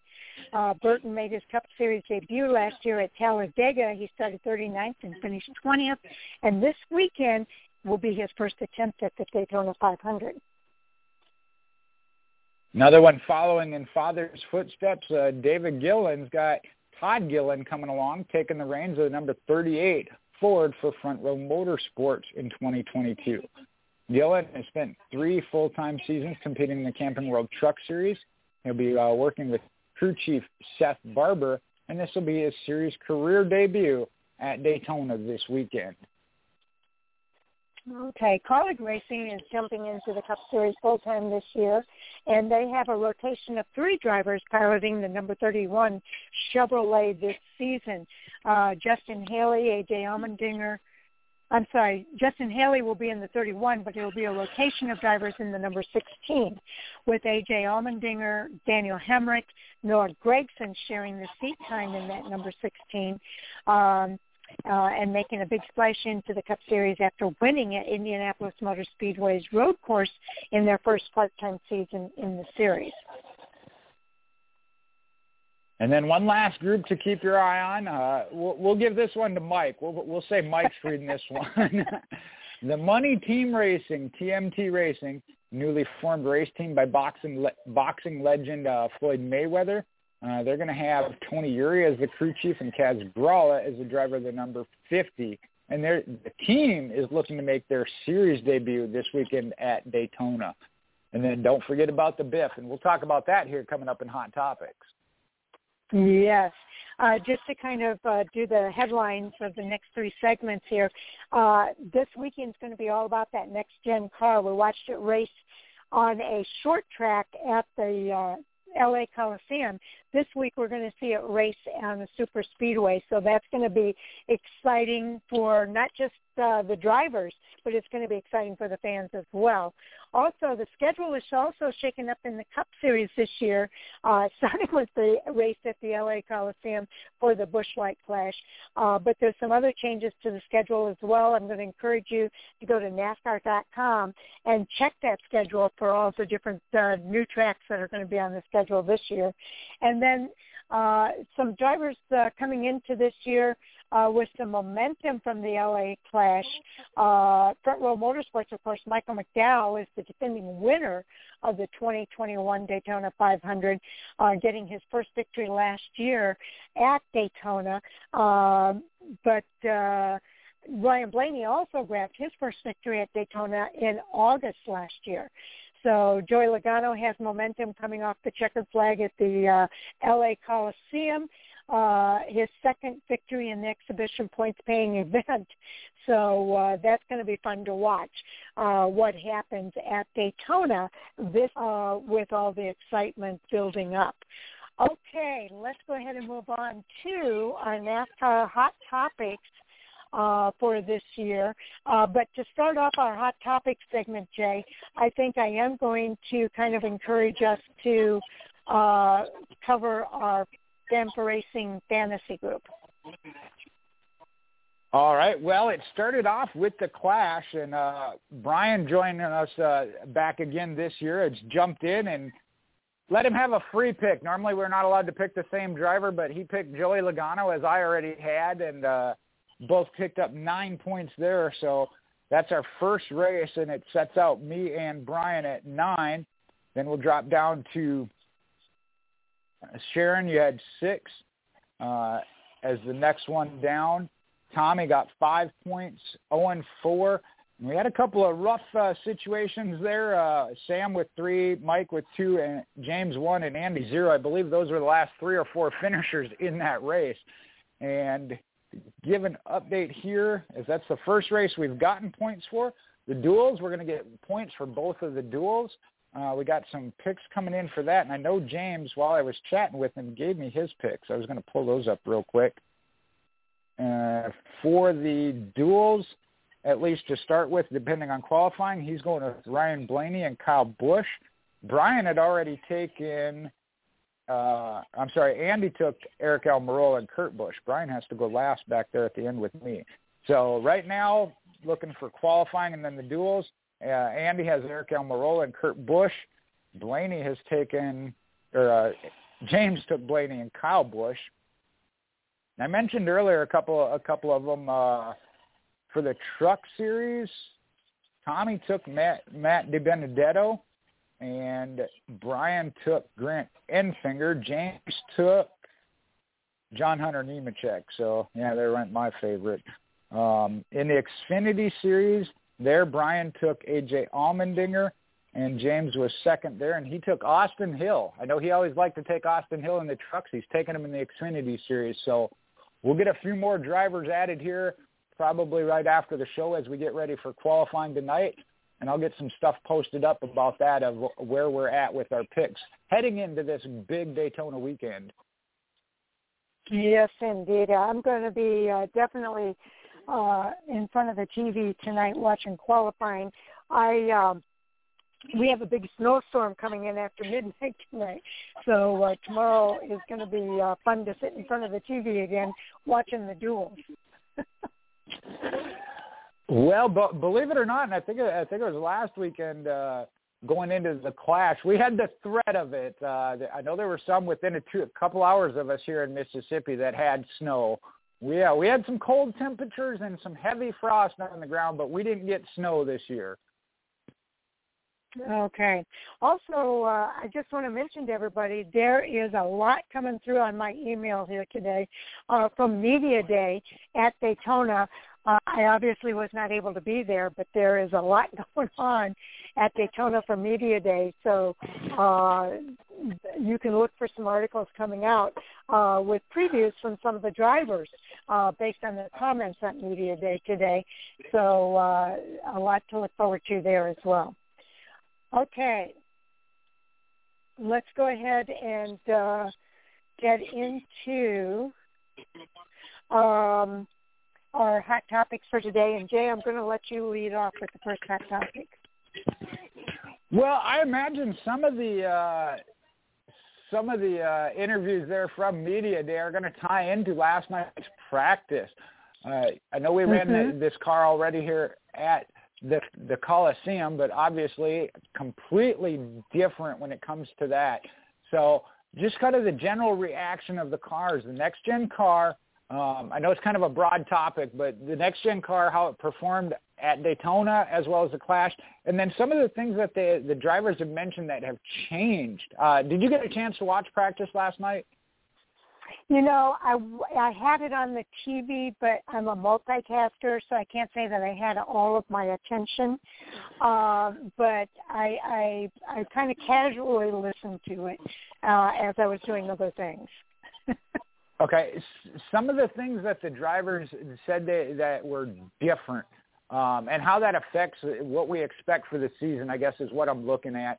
I know Kevin Harvick's already been one, and he was one that I saw his post-practice interview of how the car handled the bouncing. There was a lot of bouncing, and then the bumpers matching up as far as the bump drafting, which I think is going to be a huge change this year.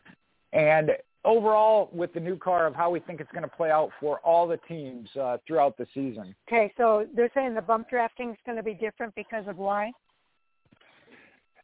Well, the shape of the nose, if you compare it to last year, what was it, Toyotas that had the more rounded, everybody else has kind of had a point to it. And so that's kind of been changed on all the cars this year.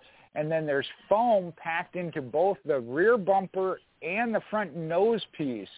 that gives them a little more. I'm trying to think of how I know Kevin Harvick was one of them.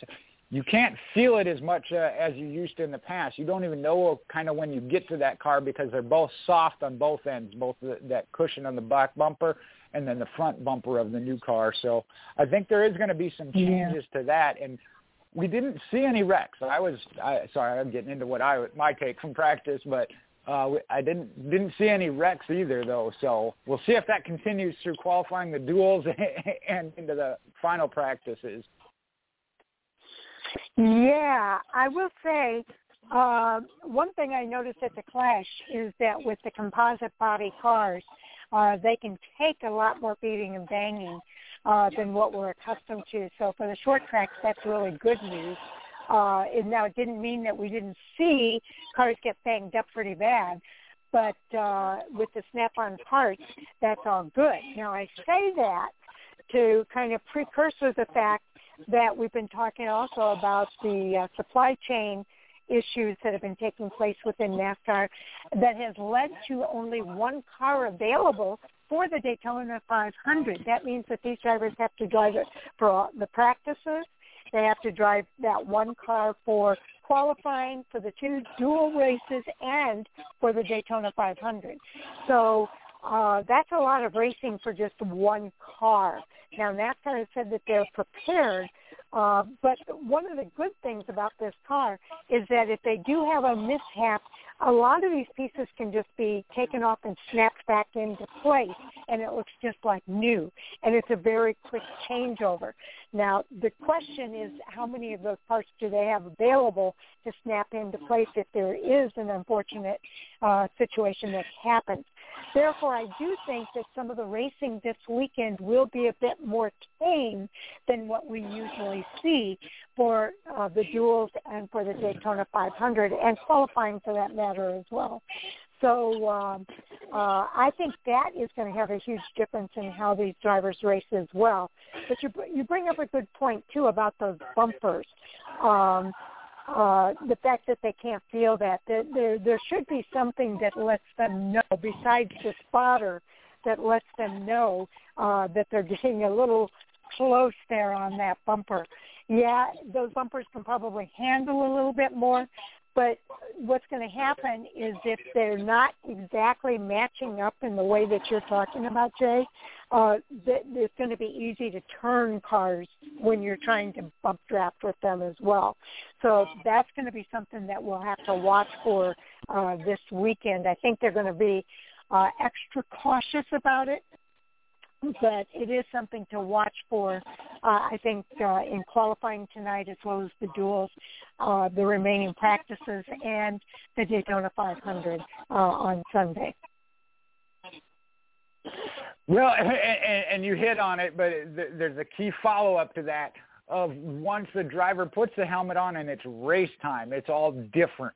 Mm-hmm. It was an interview that on SiriusXM, Rick Ware was on and talked about that, of especially racing the duels, the position they're in, the alliance they have with Stewart-Haas Racing. They got cars prepared for Daytona, but like you mentioned, they don't necessarily have a full backup car ready. So the question proposed to Rick Ware was, you're locked in. It's a matter of starting position, so how hard does Cody Ware fight during the duels to race his way up and get a better starting position?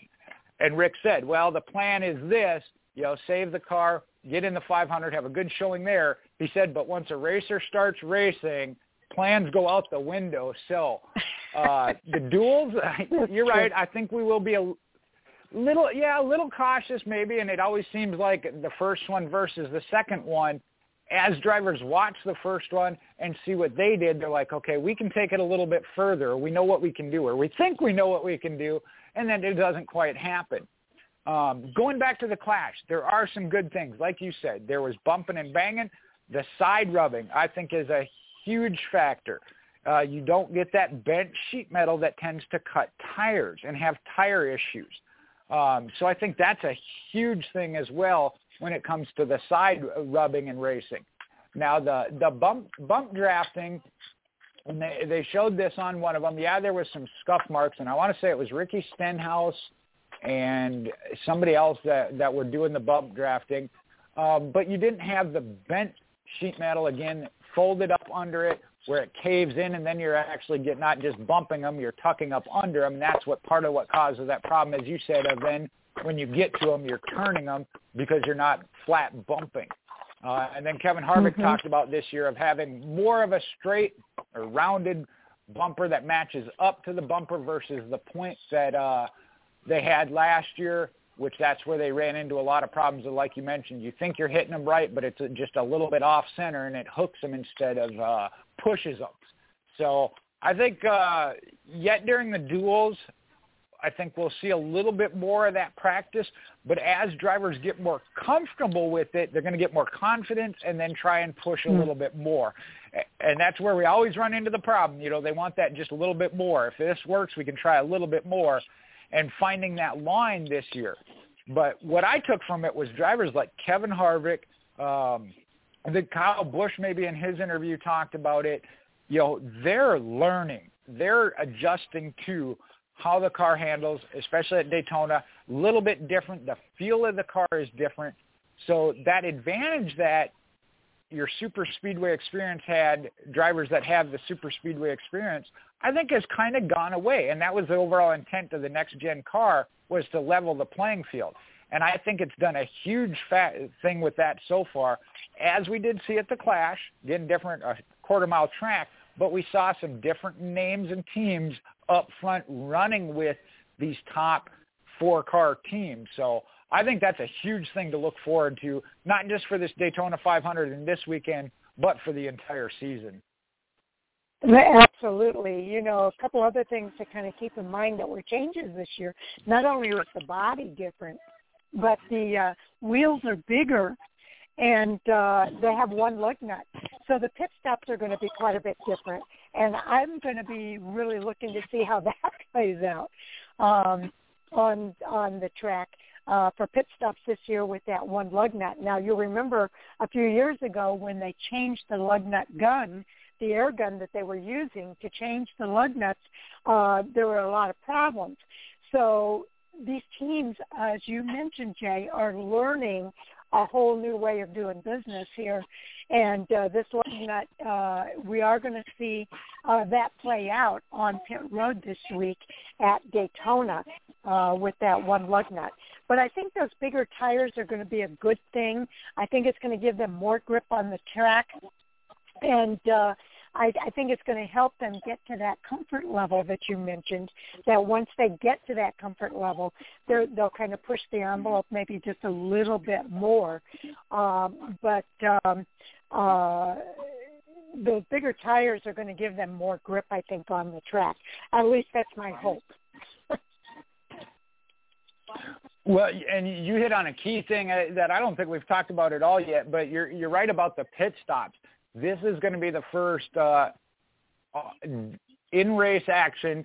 I'm sure these teams have been doing so much practice with these single lug nut tires, but this will be the first in-race action that we're going to see with the pit stops and these pit crews working with this single lug nut pit stops.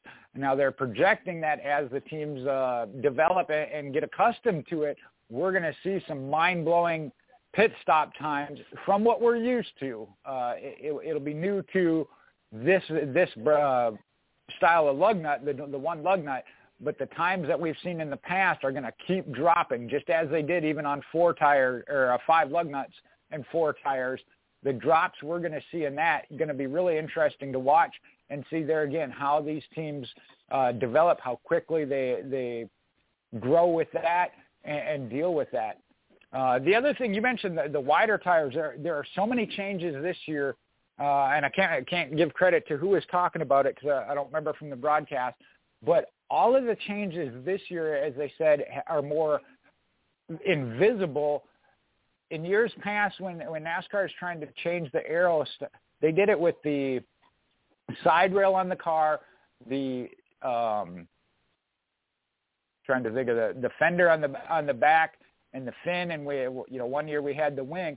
This year, all of the stuff that they did to change it is underneath, both under the front air dam as well as the back. And I can't remember the term they used for it, but it's a plastic piece that basically is keeping the air under the car instead of on top for the downforce. And that affects then, too, what they always call the dirty air for the car behind them. So a lot of different interesting things that are going to happen. It's obviously more pronounced at the super speedways, but we will also see when we get to the 1.5 mile tracks that we go to, as that always does still play a factor, with the exception of the very short tracks like Martinsville and the Coliseum. There it's just a matter of bumping and banging and working your way to the front. Yes, it's going to be fun to watch this entire weekend. This new car, I think, has brought a lot of energy and enthusiasm, not just for the seasoned NASCAR fans, but for the new fans that are coming in. And I will say, I got a kick out of Mike Joy. I did hear him say this.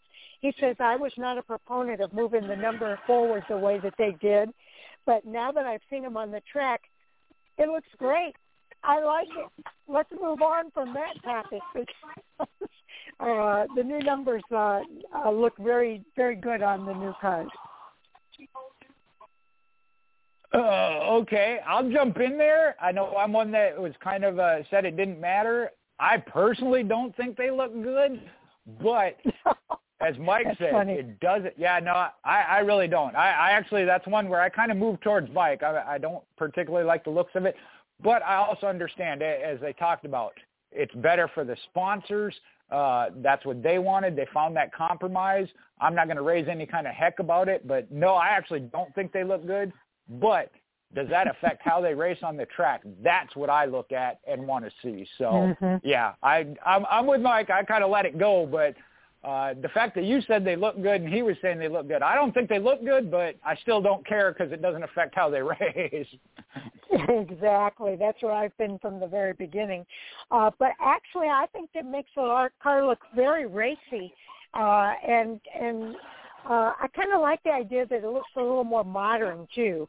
It brings it to me. It kind of brings it into this new generation of sports that NASCAR is leading us into, and I like it. So, but that's just me. But what's our next hot topic, Jay? Well, okay, we talked about of new teams being more competitive or leveling the playing field. We'll start there, leveling the playing field. And I know Mike isn't here to eat his crow, but we've gone back and forth on Twitter on a couple of them. The money team is there with Kaz Gralla, as well as New York Racing with Greg Biffle. I don't think the NY Racing team is planning on full year. I don't know about the money teams, but they are there and trying to race their way in. Do we see more of that, and what advantage of it is this new car with that, as well as then them having a chance to really compete? How far is it going to level the playing field?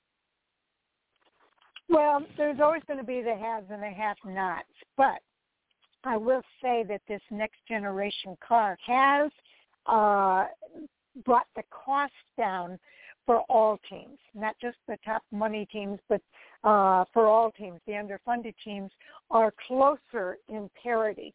There's always going to be a little bit of discrepancy there, but I do think that the cream is going to rise to the top, and we're going to see just how talented some of these underfunded teams are behind the wheel of cars that haven't been able to compete with the big money teams in the past. And we saw it at the Clash. Teams that you don't normally see racing up front were up there, racing right at the front at the Clash. And I'm pretty sure we're going to see that at Daytona as well. And I love that idea. It's fun watching Michael McDowell come back and be the defending winner of the Daytona 500. He won last year. He's good on the super speedways. But this is going to be another opportunity to see some of these underfunded teams come back and really be competitive. And everybody likes to cheer for the underdog, and I think we're going to be doing a lot of that this season, where we see some of the underdogs outperforming some of the veterans, and we saw that also at the Clash at the Coliseum. Some of the drivers that we expected to do very, very well really struggled, and some of those drivers are good on short tracks. So I know Tony Stewart at one point said a monkey could drive a car at the Daytona 500. So with this new car that is going to be on the track this weekend, I think we're going to see a lot of these drivers that we don't normally see at the front up there contending for the win when those final laps wind down. What are your thoughts? Yeah, two things there. Of first off, you're talking about that right now, I think is the best opportunity for these underfunded teams or not some of the mega teams to capitalize, because eventually the cream is going to rise to the top. So we saw this, and I think back to the introduction of the Camaro for Chevrolet, the ZL21. Even Hendrick Motorsports struggled with it, but they figured it out, and they went out and won a championship here last year. So during this time when these other teams maybe are not as quick on top of it, which we're still going to see some of them that I think are, as they are top teams for a reason.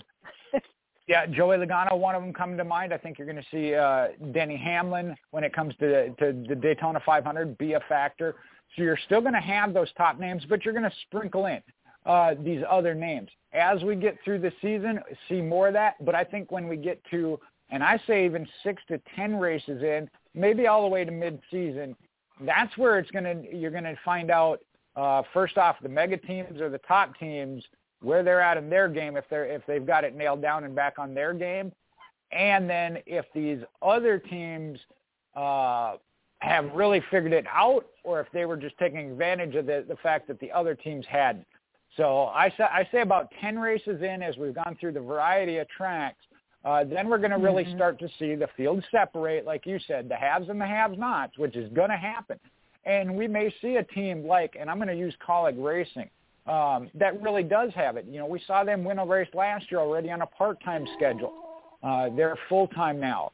You know, that one's got a question mark. GMS, we've seen them build their program through the Truck Series and some Xfinity. See how they come out. By 10 races in, we're going to know if they really have it figured out or if they were just in the right position at the right time, you know, under the right circumstances in these first few races.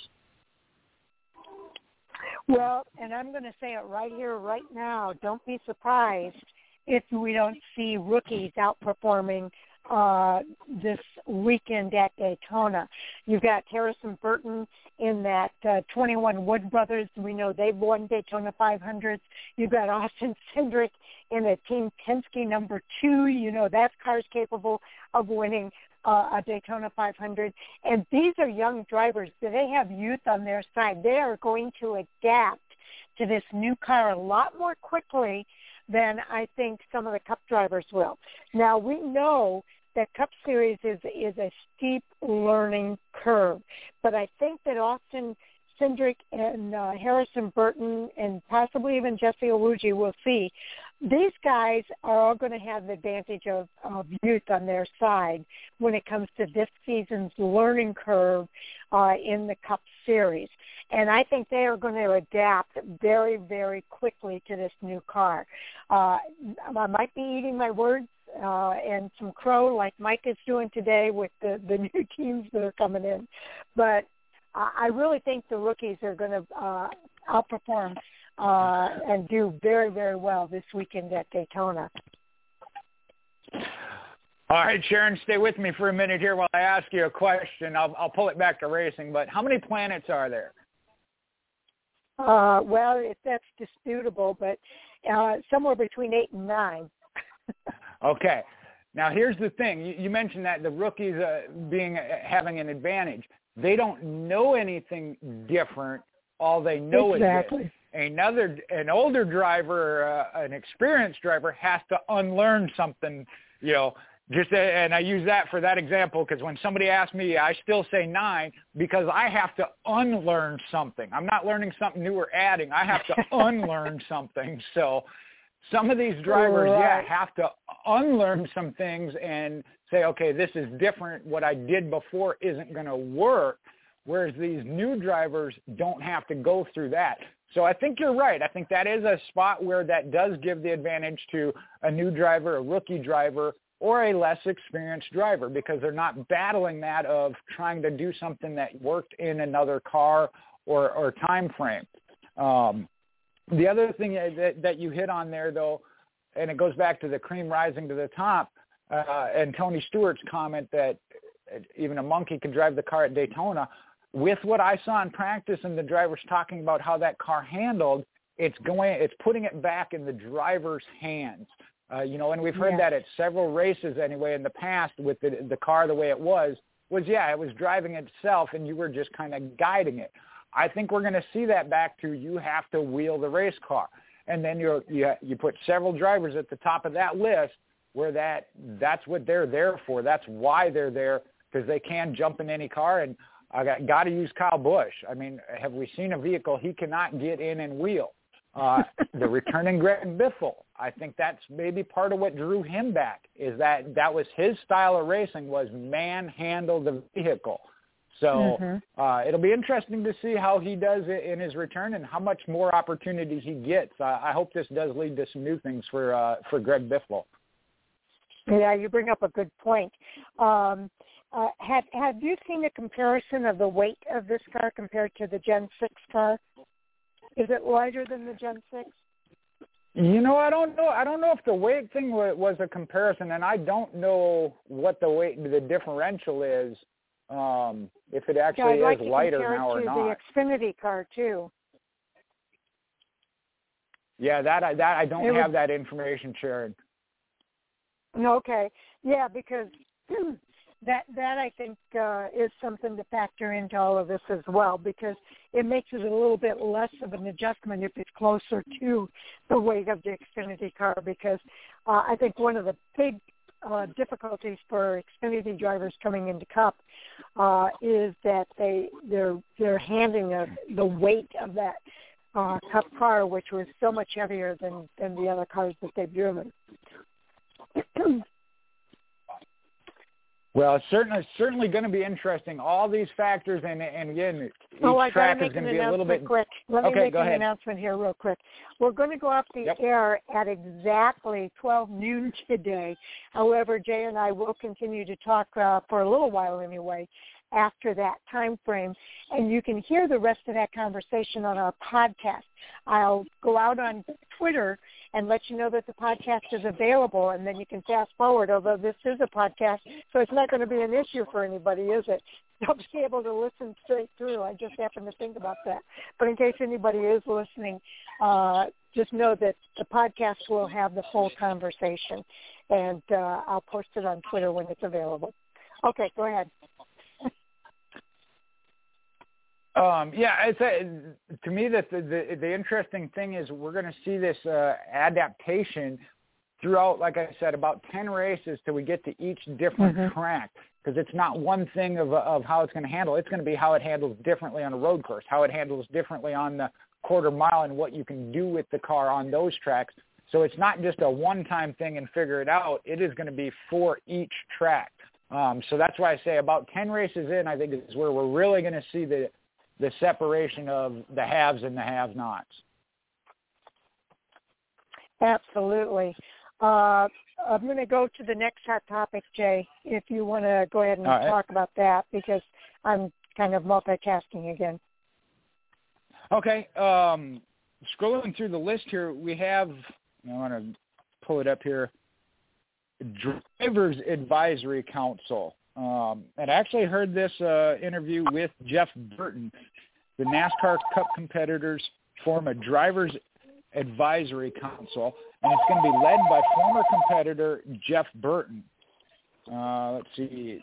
Council, which has current and former Cup drivers. The board of directors for the council, Kurt Busch, Austin Dillon, Denny Hamlin, Corey LaJoie, Joey Logano, Kyle Petty, and Daniel Suarez. And then, as I said, Jeff Burton will be the director of the council. And it's a relates to of having open communication with NASCAR, track operators, industry stakeholders, among others, as the key initiative. So that's their focus. So what we think on that, I know it's kind of been tried before in the past, but see how this goes. What's your thoughts on that? Well, Jeff Burton is finally called the mayor of NASCAR, and so I think this is a perfect role for him as on the Drivers Advisory Council. He's been very much involved with, I wish Andy was here because he and I are both Jeff Burton fans from way back when, and so this is kind of cool news for us to see Jeff Burton taking this next step here. I think Jeff will do a really good job. He listens very well. He knows how to articulate very well. So I can see him taking feedback from all of the drivers and people in the industry and being able to articulate that so that it can be addressed and people can negotiate what's going to be best for the industry when drivers bring some of their concerns to this council. I like the array of drivers that they have in this group. I think it was a well-thought-out group with drivers like Corey LaJoie being a part of this group and Daniel Suarez being a part of this group. I think the only one that might be missing might be Bubba Wallace. But, they're going to stagger the terms of the drivers that are on this council so that they have some continuity. And I think that's another good decision of this council is the continuity of drivers and the ability for drivers to come and go on this council without losing a core group of drivers to carry on the continuity of the group. But, yeah, I think Burton is a great choice. Jeff Burton is going to do a good job in that role, I think. For all the reasons that I've indicated before. And I think the other thing that's going to be good here and the challenge that he's going to be having is that for some drivers that tension builds up. And so, how do you put the water on a fire versus adding more oil to it? So I do think that Jeff Burton will be a good driver to be able to talk in a common sense kind of terminology, if you will, that will keep the overall goal is versus the individual pet peeve. Again, I like what I'm seeing here. Jay, I'm curious to hear your thoughts. Yeah, you're right. I don't think they could have put anybody better at the head of the table than Jeff Burton, mentioned known as the mayor. Even when he was a driver, I think he saw that side of him, that he had very calming opinions on the direction that the sport should go. The one name, when you're mentioning missing a name, that most people maybe are kind of surprised over the past few years, I think Kevin Harvick is one that has shared some great ideas. I know when he was doing his podcast, what's that? Did you say something there, Sharon? No, I'm sorry. I thought I lost you. I didn't say anything. But yeah, on his Happy Hour podcast, Happy Harvick podcast, some of the things he addressed, I mean, he really has his mind wrapped around it, and you see it from different aspects. I know Jeff Burton isn't a car owner, but has been very involved with the development of Harrison Burton. Denny Hamlin now as a car owner, so in the years past, we always said, well, he's only thinking like a driver. I think you're going to see that from him. Some of the things I've heard him say are kind of out there and selfish, if you will, from one aspect. I think we'll see a change in that. So I think it's a healthy thing for him as far as that. And then you also have ones like Kyle Petty, Kurt Busch that have been around and seen a lot of different changes and how it's affected, so they have a better idea of the direction to go. So I think you're right. I think it's a well-rounded group. Like I said, I think Kevin Harvick would be a good fit. Maybe it's not what he wanted to do at this point in time, but I do think he would be one that would be a good one to get involved down the road, if he will. I saw an interview, and I think they're going to do more of it. It was on Race Hub. They just showed a portion of it where Steve Phelps was interviewed and talked about that, the changing of the mentality of what NASCAR is and where they want to go, especially when it came to the schedule. I think that was the highlight that they showed was when he was talking about the schedule. For years and years and years, it was shouted, hey, change the schedule, change the schedule. And now we're seeing it. They're not totally redoing it in random wild card thing every year, but there are changes happening every year that I think, and they realize that. Now, it is finding that balance. You want to listen to the fans, but not just because they say they want it, you don't go, okay, we're going to do it. It's finding that balance. And guys like Jeff Burton and Steve Phelps, but the open communication, and that was what Jeff Burton stressed in his interview. Being able to go to, even if it is per race, track owners of talking about something, how the track is set up, things need to change in the track, things they can do at the track when we talk about the fan zones and different things like that. Talking to NASCAR as far as leadership, the entire direction the sport is going and things they're changing. So the open communication, and we have seen that over, I'd say maybe 5 to 7 years, slowly at times, or a little bit faster pace now, but that willingness to change and not stick with the status quo. Yes, because the sport is changing. There is no doubt about that. I don't know if you mentioned it, but Kyle Petty is going to be a part of this group as well. He's not an active competitor. He's an analyst, though, and I think he's going to bring another perspective to that group as well that is going to be very beneficial from that point of view. You bring up a good point about Kevin Harvick. One of the things he said he did wasn't going to the meetings because of his frustration with the fact that they really weren't being very effective.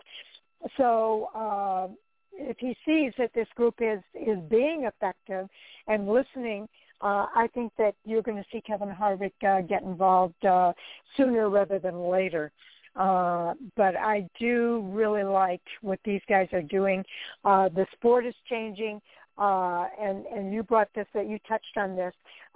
There's a need for drivers to kind of change their mindset because this is not the 1990s anymore. It's not the early 2000s. We're evolving into a different era of sports. And so the drivers have to kind of clear their head and kind of reset their minds of what they need to do differently, how they need to think differently moving forward. And I think that having a group such as this is going to help that process happen, that evolution happen. And I think Jeff Burton is a great guy, again, to be kind of in the lead role on this.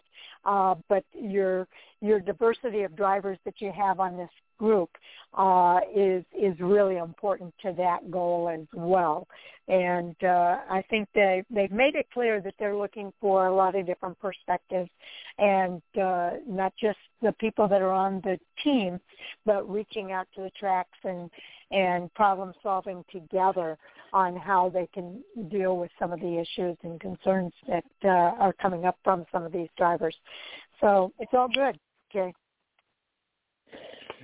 It's a good thing I was on mute there because I really started laughing out loud. You mentioned it of Kevin Harvick, again, getting frustrated, and I know Denny Hamlin is one. We'll use the term hothead or can be hot-headed, as we all can at times, but Jeff Burton being one, as you said, can articulate and to say, hey, look at it from this perspective. But also then what popped into my head was if he needs to be that hothead himself, I thought back to the race, and I can't remember what track it was at where him and Jeff Gordon got into it. Jeff Burton can make his point physically too if need be. So to control some of the others, he definitely will stand his ground when need be. So yeah, I think like I said, I can't think of a better person to have at the head of the table. But I do think, drivers like Denny Hamlin and Kevin Harvick can bring something to it. And then you mentioned like Kyle Petty, no longer active in the sport in an ownership role or any other way, but he still loves the sport. He's an analyst, so he's going to see things a little bit differently. You mentioned Kevin Harvick, going back to that, not just a team owner or something, but he's I can't think of the name, but KHI is now a marketing and driver media representative. Yeah. They're a sports promoter. There we go. I was trying to look for the right word. Okay. So that's from that aspect of it. So you're gonna see that side of it. So I think anybody that has that kind of involvement, and I mentioned just Kyle Petty. I mean, this is what he's known. What in racing hasn't Kyle Petty been involved in? Talk about some of these drivers that were selling hot dogs or tickets at these tracks when they started. Sweeping up in garage areas. They've been through all parts of it. So yeah, and they still have that passion for the sport. So to see that come in is a good thing. Versus, and I don't want to point anybody out particularly, but there's some that maybe just show up and, okay, I just want to drive. It's just about me and the money I get by driving and winning. Okay, they're invested in the sport, as a whole. And that's any that may have that other attitude at this point will probably eventually become invested, but they're not yet at this point because to them it is still just they're getting to do what they want to do. Don't have that long-term vision, if you will. Right. If I can just add one other little thing here. Emotion is a good thing. I don't want to imply that a driver's emotion is a bad thing. And there is a time and a place for that emotion and that passion to come out. But I think Jeff Burton is the kind of guy that can deal with that emotion and still keep them on focus. And that's what I want to say. Behind closed doors, they're going to see that emotion and that passion come out, but they'll keep it behind closed doors, if you will. And I think Jeff Burton is the kind of guy that can make that happen as well, if that makes sense. Oh, most certainly. You're right. You're right. We don't ever want to see the emotion go away because the passion is what drives the entire sport. Just with fans, I mean, the passion they have, whether it be in favor of their favorite driver or against their least favorite driver, that passion is what drives it. Dale Earnhardt, I think it was Dale Earnhardt that gets credited with saying it first of, I don't care if they're cheering and booing, as long as they're there making noise, they're there. That's the point. All right. Okay, next new hot topic. All right, well, reset your pacemaker here. I'm going to say this. I kind of wish Mike were here. Talking about the parts shortage. And I know Mike's on the far side of it of feeling like NASCAR is going to protect the chartered teams as far as parts or making sure they have it before the unchartered teams or the underfunded teams. Where does that fall in NASCAR finding that balance of, again, you want it. That's why they're chartered teams, is to protect them and make sure they're in the race. But when it comes to getting parts and availability of parts, the line of making sure this team gets them first versus another team. Yeah, I think that originated from a tweet by Bob Pockrass. He says, I think NASCAR will do everything possible to make sure chartered team has car, even if a backup prepared by another team in its manufacturer group. Some teams without backups at the Clash still had most parts and pieces to replace on the car. The main issue at the moment is the body panel availability, which is what I had kind of brought up earlier. That's where those snap-on parts are.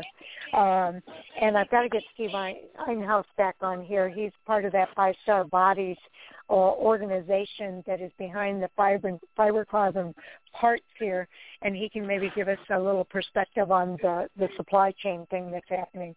But I guess Mike's concern is that there might be some favoritism given there. But I think NASCAR is going to do everything they can to make sure that they might prioritize. They might say the charter teams first, and then the other teams that qualify will get a second chance. But I think NASCAR is going to do everything they can to help everybody. And I've heard it from all the different drivers that they are aware of this situation, that they don't have a backup. Everybody is very much aware of that. And all of the drivers, they've got that racing mentality. But even Noah Gragson, who is one of the more aggressive drivers out there sometimes, even he was saying it's going to change his driving style. It's going to change the way he approaches the race with Beard Motorsports. Because he knows the vulnerability that exists there. In order for him to be a part of the Daytona 500, he's got to be able to qualify and get through those duels. So if he wrecks his car, he's going nowhere, and he knows that. So they are going to try to take care of their cars, I think. I don't think NASCAR is going to do anything that's going to they're in a sticky situation, let me put it that way, because no matter what they do, somebody's going to have a complaint about the way that they do it. But one thing that I do trust with NASCAR is they have a broader picture that they are looking at that none of us are privy to. And so I always give them benefit of the doubt for that reason. They are looking at the larger picture, and I think in the scheme of looking at the larger picture, more times than not, they make the right decision. Do they sometimes slip? Yeah, don't we all? None of us are perfect. But I think that their intention is always to try to do the right thing and what's going to be in the best interest of everybody. So I would just caution that we give NASCAR that benefit of the doubt, that they have that broader picture that none of the rest of us know. I think you're very key there, Sharon, and that's kind of what I said to Mike of, you're taking one little bit of information, and Bob Pockris, obviously one that's very involved and always has very good and accurate information. But even with that doesn't say the full story behind it. When you talk about that, of then if they are a chartered team is getting something from an unchartered team or another team, what's the compensation? What's being provided to that team that ensures their long-term success in the sport down the road that we may not be hearing? Okay, so hey, you provide this part right now. Whether it be monetary or something else of compensation and working out a deal down the road that benefits them that we're not hearing about or seeing. So like you said, of not seeing the full picture. I am a little concerned along the terms of what Mike was talking about because the whole intent was to bring new owners in, get new teams in, help them become competitive. Yeah. I don't want to see, for a couple of reasons, I don't want to see certain teams get priority and then somebody go without. And I also and it'll happen, I think you said it, it's going to happen no matter what. Somebody's going to complain about something or pick something apart. I don't want them to open that door of, and I feel bad. I always use Chase Elliott just because, again, he is the most popular driver. But I don't want to have people screaming that, hey, Chase Elliott only won the championship because NASCAR provided him the parts, whereas other people couldn't get the parts. I don't want to see that door even be slightly cracked open because people are knocking on it already. And that's what I don't want to see. I'm with you of, if they're working something out where long-term plan for these other teams, if they're borrowing or I think they're looking at it as of, hey, what's going to work best for the entire industry as a whole long-term. And you're right, we're not seeing all that and how it'll truly play out. And you're right. I mean, I've had my disagreements with some things they've done, but I've also had to, as Mike has, eat that crow and said, hey, I don't think this is a good idea, and it worked out. And I use the Charlotte Roval for one. When they were going to build a road course within the track, I'm like, that's not a good idea. Okay, works out great, and they've perfected it. Yeah, they still have their hiccups. We've had a couple of turtles come up, but they work on it, improve it. So I have learned to put more faith and trust in it and let it play out. I think Moody is always one of those when something new comes about. He says, hey, give it time. Let's see it happen first, once or twice. And again, we talked about this with the Coliseum. One time doesn't make it. The Bristol Dirt, one time, there were some issues. Guess what? They changed it to a night race. As a dirt racer, I know that was a great move. They learned from it. They made a good call. They said, hey, we saw what happened. We know how to fix it. We're changing it, going to make it better. So, you got to give it multiple opportunities. To me, the biggest thing isn't if the mistakes were made, it's in that second and third time down the road if they were improved and it got better. Mm-hmm. Yeah, you bring up a couple of really good points. And one other point that I'm going to kind of put in here, too, is that just look at the history of what's happened in this sport over the ages. You have story after story after story of drivers helping other drivers when they needed something. A new startup team comes, they lose their car, and another driver who is well established gives them their backup car so that they can try to get into the race. You've got stories of people helping Matt DiBenedetto over the years and keeping him racing. David Starr, I remember seeing tweets from him, I just need enough money to get tires. Can you help me out with the tires? And a lot of times it's the other drivers that are popping in for those tires, or the other team owners that are saying, hey, we've got some extra tires, why don't you take these? So they have a kind of a back history of helping one another. And trust me, you don't want to see the new teams get discouraged. NASCAR doesn't want to see those new teams get discouraged either. It's not in their best interest for those new teams to be discouraged. So they're going to do everything they can to help support them and to kind of facilitate that conversation to get people to help one another, I think, in this situation. And I think people will rise to the occasion and help one another big time, because it's just kind of in our nature, I think, within that industry to do that. Anyway, we've got a history of doing that. So that's all I'm going to add to it. You're right on that, and I can speak for length on that when it comes to the dirt track of teams helping another team. But the counter to that, unfortunately, as a society, though, is that what gets talked about then? It happens, but is that what gets talked about? No, it's the opposite. It's the negative side to it. And you take anything, and just off the top of my head, I think when you look at a restaurant review, you see all the negatives. How many people thought it was good, but then they didn't post that, to put that good review up? It's only the negative ones that come up. If you're happy and content, you walk away. It's only if you're negative or didn't like it that you put it out there.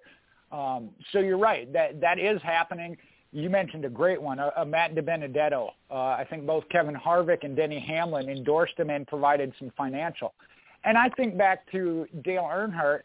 You can't even imagine what he did, not just within the racing. And he would do it either anonymously or part of the agreement was, hey, you can't tell anybody, because he didn't want that to be, known or, for whatever his reasons. But, yeah, he did it anonymously and kept it that way. But it still happened. So you're right. I think within the garage, I'm sure there is a lot. Think about, with this NY Racing and RCR, the working with them and getting them to the track this year and on the track with Greg Biffle. You don't always hear or know about all that, but it's happening there. So trust in that. And, yeah, as a whole, I think you're right. I think the NASCAR community, the garage area, will come together and come to that what's best for the entire sport long term. Yeah. I totally agree. We're coming up to the end of the show here, Jay, and I want to give you a chance to talk about anything that you're working on or tracks that you're going to or anything like that. Anybody you want to write about that might be in the media availability today? Well, actually, that was one I had crossed my mind of seeing that clip, and I think they're supposed to finish it up. I want to take a look at that of Steve Phelps and the direction NASCAR is going, and it can cover a wide range of things, the schedule, the next gen car. So I'm going to take a look at that and see if I was going to get with you offline of what you have for an interview on that.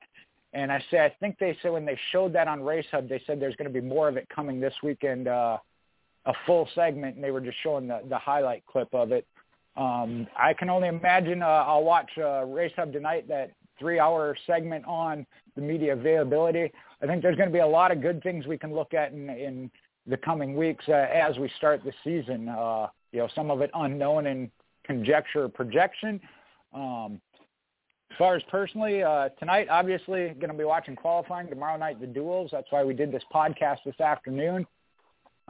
This weekend, I believe, the 19th, the Jackson Motor Kart Speedway is kicking off their season. So I think I'm going to head down there and hang out. I hung out at Columbus Speedway, the baddest bull ring in the South, this weekend for a swap meet and a go-kart practice session.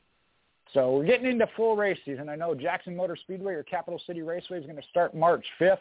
So from there on, I think it'll be a track every weekend somewhere or another as we get into the full race season. We talk about that. The grind is starting. Absolutely. I just want to mention something new that I'm doing at Fan4Racing.com is instead of our usual news ticker that I really wasn't using, I decided to do a NASCAR on Fox and give the date with a display of what's on Fox for that particular day. So you have the name of the show, the times that it's on, and whether it's on Fox Sports 1 or Fox. And I'll continue to do that. Hopefully throughout the season, where I can post on a daily basis what to look for on NASCAR on Fox based on their Daytona Speedway schedule that they put out. So watch for that over the weekend. I've got the 3 things that are on today: the media day for the Daytona 500 from 5 to 7:30. Then you've got Race Hub from 7:30 to 8. On Fox Sports 1, and the big thing, too, is the Cup Series pole qualifying from 8 to 10 p.m. Eastern Time, also on Fox Sports 1 for today. Tomorrow, of course, it'll be all about the duels and the information about all of that. So watch for that at Fan4Racing.com if you're wondering, what to watch and what time. I'll have those dates, that information available on our ticker at Fan4Racing.com. I just also want to say a big thank you to all of our listeners. We've had a huge spike in our listenership to start off the season this year. And I appreciate everybody taking the time to tune in. We love the fact that you're tuning in, whether you're listening online to the live broadcast or if you're tuning in for the podcast. We appreciate you taking the time to hear what it is that we have to offer and what we have to say. So thank you to our listeners. Jay, thank you to you for being available to do this podcast today. We were going to have a hard time figuring out when we were going to be able to get that podcast done so that we could talk about the qualifying and the duels. We were able to do a review of the race at New Smyrna in the first half hour of this episode, and I really appreciate you taking the time to be here for the entire 2.5 hours. And everything that you do with the Fan4Racing Fantasy Group as well. You put a lot of extra effort in for that as well. Super excited about the season. This is my favorite weekend of the whole entire year, is watching the Daytona Speed Weeks and everything that unfolds there. So I hope everybody enjoys it as much as we do. We'll be back on Monday night to talk about the review of the racing this weekend. And as I mentioned earlier, we do have Christian Rose on our schedule for 9 o'clock on Monday night. And Sal hasn't told me who his guest is yet, but we'll have a guest for the 9:30 segment as well. Christian Rose is racing the ARCA Menards Series East and the ARCA Menards Series this weekend. So he is with Cook Racing Technologies. And from what I saw at that New Smyrna race, I'm really looking forward to chatting with him and getting to know him this season. So look for more from Christian Rose on our Fan4Racing Radio episodes. So a lot to look forward to here, Jay. Yeah, super excited. Like you said, this really kicks it off.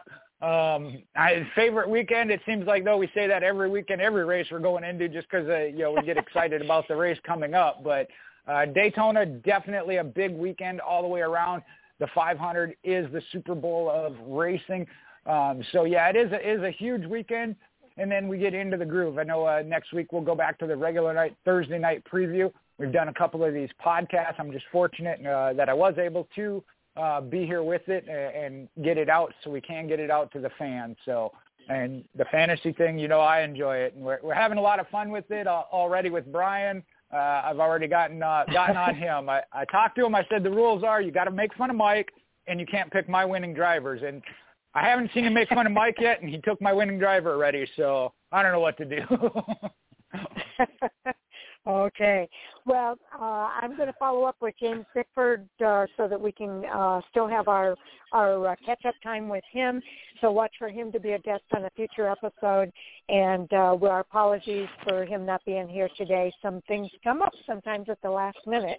And we had so much to cover today that we really just didn't have an opportunity to squeeze him in. But I want to give him the full due diligence as well of having that full 15-minute segment. So definitely we'll work hard to get James Bickford back on the show. Okay, with that, Jay, I think we're ready to call it a night or a day.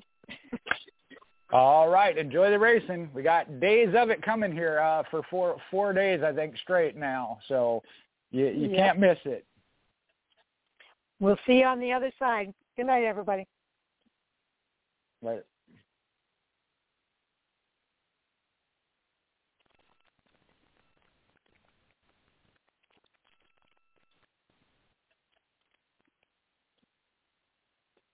With Lucky Land Slots, you can get lucky just about anywhere. Dearly beloved, we are gathered here today to... Has anyone seen the bride and groom?